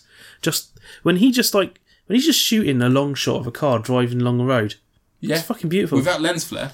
And he knows how to make one shot move to another in a way that is a nice transition. Like, he'll have someone swooping at the front and then cut to the back, like that. Yeah. You remember The Rock? And his CGI is impeccable. Every film with CGI he does. Like, the Transformers, like, the details in the metal reflections and shit like that is insane. But that's not him. Yeah, but where he does have a, like, crazy eye for that stuff. Yeah. Like, you can tell when a director knows what they're doing. It's a shame he can't write a script. He doesn't need direct actors. They let Roberto Orci write them, and or stage a fight scene cohesively. That isn't just two chunks of metal making noises. That's the thing. They're terrible films. Yeah. Well, the first one's not so bad. The first one's watchable but noisy. Yeah. And the third one has its moments. The third one? The one with Sentinel Prime. Oh yeah, where it's with that ridiculously huge finale and with the big old worm robot thing. Yeah, I'd agree with that one. That's fine. None of them are as good as Transformers the animated movie. I've never seen it. I've got 4 copies of it if you want to watch it at some point. I'll get a 5th soon. There's a bunch of, like, I'm really racking my brains to think of anything that's coming out that's going to be, like, anything that I'm genuinely looking forward to because it looks, like, original. There's a horror movie called Raw. That sounded interesting at first, where this woman gets like a strain of rabies from eating a raw animal liver. She's a vegetarian. She goes to veterinary college, and they have like a hazing ritual in which they take out the embalmed animal guts. They're actually in olive oil, and they make the newbies all eat a piece. Yeah. And she gets a rabbit liver that's apparently from a rabid animal, and they don't realise. And she starts developing sexual feelings towards everyone, but also the craving to eat human flesh. That wouldn't happen. You'd just start vomiting. Yeah, probably. And foaming. And then eventually you'd show signs of aggression, be completely uncohesive. Just die. No, well. But, yeah. So much for our hope. You remember last year we had a little bit of hope? We were like, oh, come on, let this all... Batman v Superman was coming out. Oh, yeah, you were so excited for Suicide Squad. You're like, that trailer looks great. I said the trailer looks like it could be a good film. And I still say that if you got the chance to be one of the editors, like if you got to be the 15th editor on that film, you might have been able to make something good out of that. I bet the footage exists to make a decent film. I reckon David Ayer has a cut. I still think they should release the Blu-ray with a copy of Adobe Premiere so everyone gets to make their own cut. Just give everyone the raw footage. Yeah. And you just make your own version. It'd be like a Simpsons Movie Maker thing, and you can just, like on the PC years ago, just make your own version. Marky Marks. Do you remember his Sega CD? Blimey. And you can make you can make a music video too. Oh, yeah. Yeah. You can be like that. God, fucking damn it. Maybe there'd be a good film in there. I'm like, most of the stuff I'm looking forward to this year is like my charity stuff, and I can't think of a game or a film that I'm really like, yeah, can't wait. Like Bomberman. It would be Bomberman. Honestly, it would be Bomberman because I fucking love the Bomberman games. Yeah, but Act Zero was great. Yeah, but it's not. Act Zero is the Suicide Squad of Bomberman games. Exactly. It's the Batman vs Superman of Suicide Squad movies. Actually, I'm going to go on record to say I think Batman vs Superman, the extended cut, is better than any cut of Suicide Squad that exists right now. Well, I don't know. We don't know how many there are. There could be millions. You know the bit in Raiders of the Lost Ark when they put in the Ark of the Covenant? Wait, every other box is filled with cuts of Suicide Squad. There's one that's just a film about Katana. Yeah. And I bet that's a great film. This is Katana. Don't piss her off. She'll cut you bad. Like, do you think trap your soul in a sword? There's actually an hour-and-a-half cut of her backstory, but they only show you 2 minutes in the film. David Ayer was like, I need just introduce her at minute 47. Oh no, they would just have like this old school Japanese action movie, and it would just be a woman, and she'd be there in tears as her husband lies. They can't put Katana in Arrow now because of that film. Fuck's sake. Or Deadshot. Fuck's sake. Yeah. But can you imagine, like, you would open up rain-slicked fucking Tokyo, and there'd be a woman grieving over her husband lying on the ground, his soul escaping his body into the sword that's been pierced through his stomach. And little does she know... I would do Samurai Jack style live action, barely any dialogue. Yeah, just and then little do they realise that as soon as she takes it out, she gains the power of every dead samurai. That soul is trapped in the sword, so she's now got a husband's fighting ability. Yeah. And she just lays ruin to all these people. And then she goes on a revenge against the Yakuza, and eventually, just as she's about to take out the Yakuza boss, in drops old fucking Colonel fucking Stars and Stripes Mabulsak. And he goes, Katana, you can't kill him. We need him. He's one of us. And he just like, instantly he goes, and then just disappears into a cloud of smoke. And in the background you see hints it's Fim Fam Foom. You know, the dragon flying in the background. Thing, that's from Marvel. Oh, was it Marvel? Shit, well, that's ruined my prequel.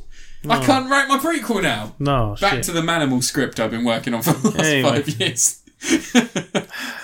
I can't wait for that Manimal movie starring. Should probably end the podcast. Yeah, probably. It's been almost 2 hours. All right, well, I'm still walking 100 kilometres from London to Brighton. If you want to donate... I thought it was 70. No, 70's the run. Oh. I'm doing a run from from Guildford to Brighton the month after. Good luck. Fuck you. So I'm doing a 100 kilometre walk from London to Brighton. It's going to be happening on May the 22nd. I will be doing a little bit of live streaming during the event if we can raise enough money. Here's me and my friend, the lady I'm banging, friend. But we're both doing it. We're looking to raise about £800. Any donations, £1, £2, £5, £10, whatever you can donate, throw it in there. We've already had a few donations, but we're just looking to get closer to our target before May. So if you want to know anything, or if you think there's anyone who will like it, we will supply a link on the SoundCloud page. I'm sure that Ant will do that for me if I buy him something pretty. A bangle, a hairband. What is that? What? Don't pierce your lips like that. I'm not sucking you off. Anyway. You asked me to make an edit to... It's not an edit. You just throw a link on the page. But anyway, it's a lot of work. Thank you very much for listening. You can find me on Twitter at Critapocalypse, and Anne, you are available at LV54 Space Monkey, as always. You can also find him on Mellow Gaming, on the YouTube channel Mellow Gaming.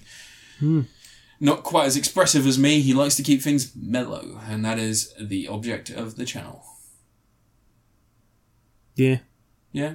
You find it easier that way, right? Looking forward, we're going to finish a game soon on that channel. Oh yeah, what game? Not going to tell you. Don't want to spoil it. James Bond. There's a finished game coming up soon. Oh, wait, I know what it is. Catch you later. I guest star in an episode. I guess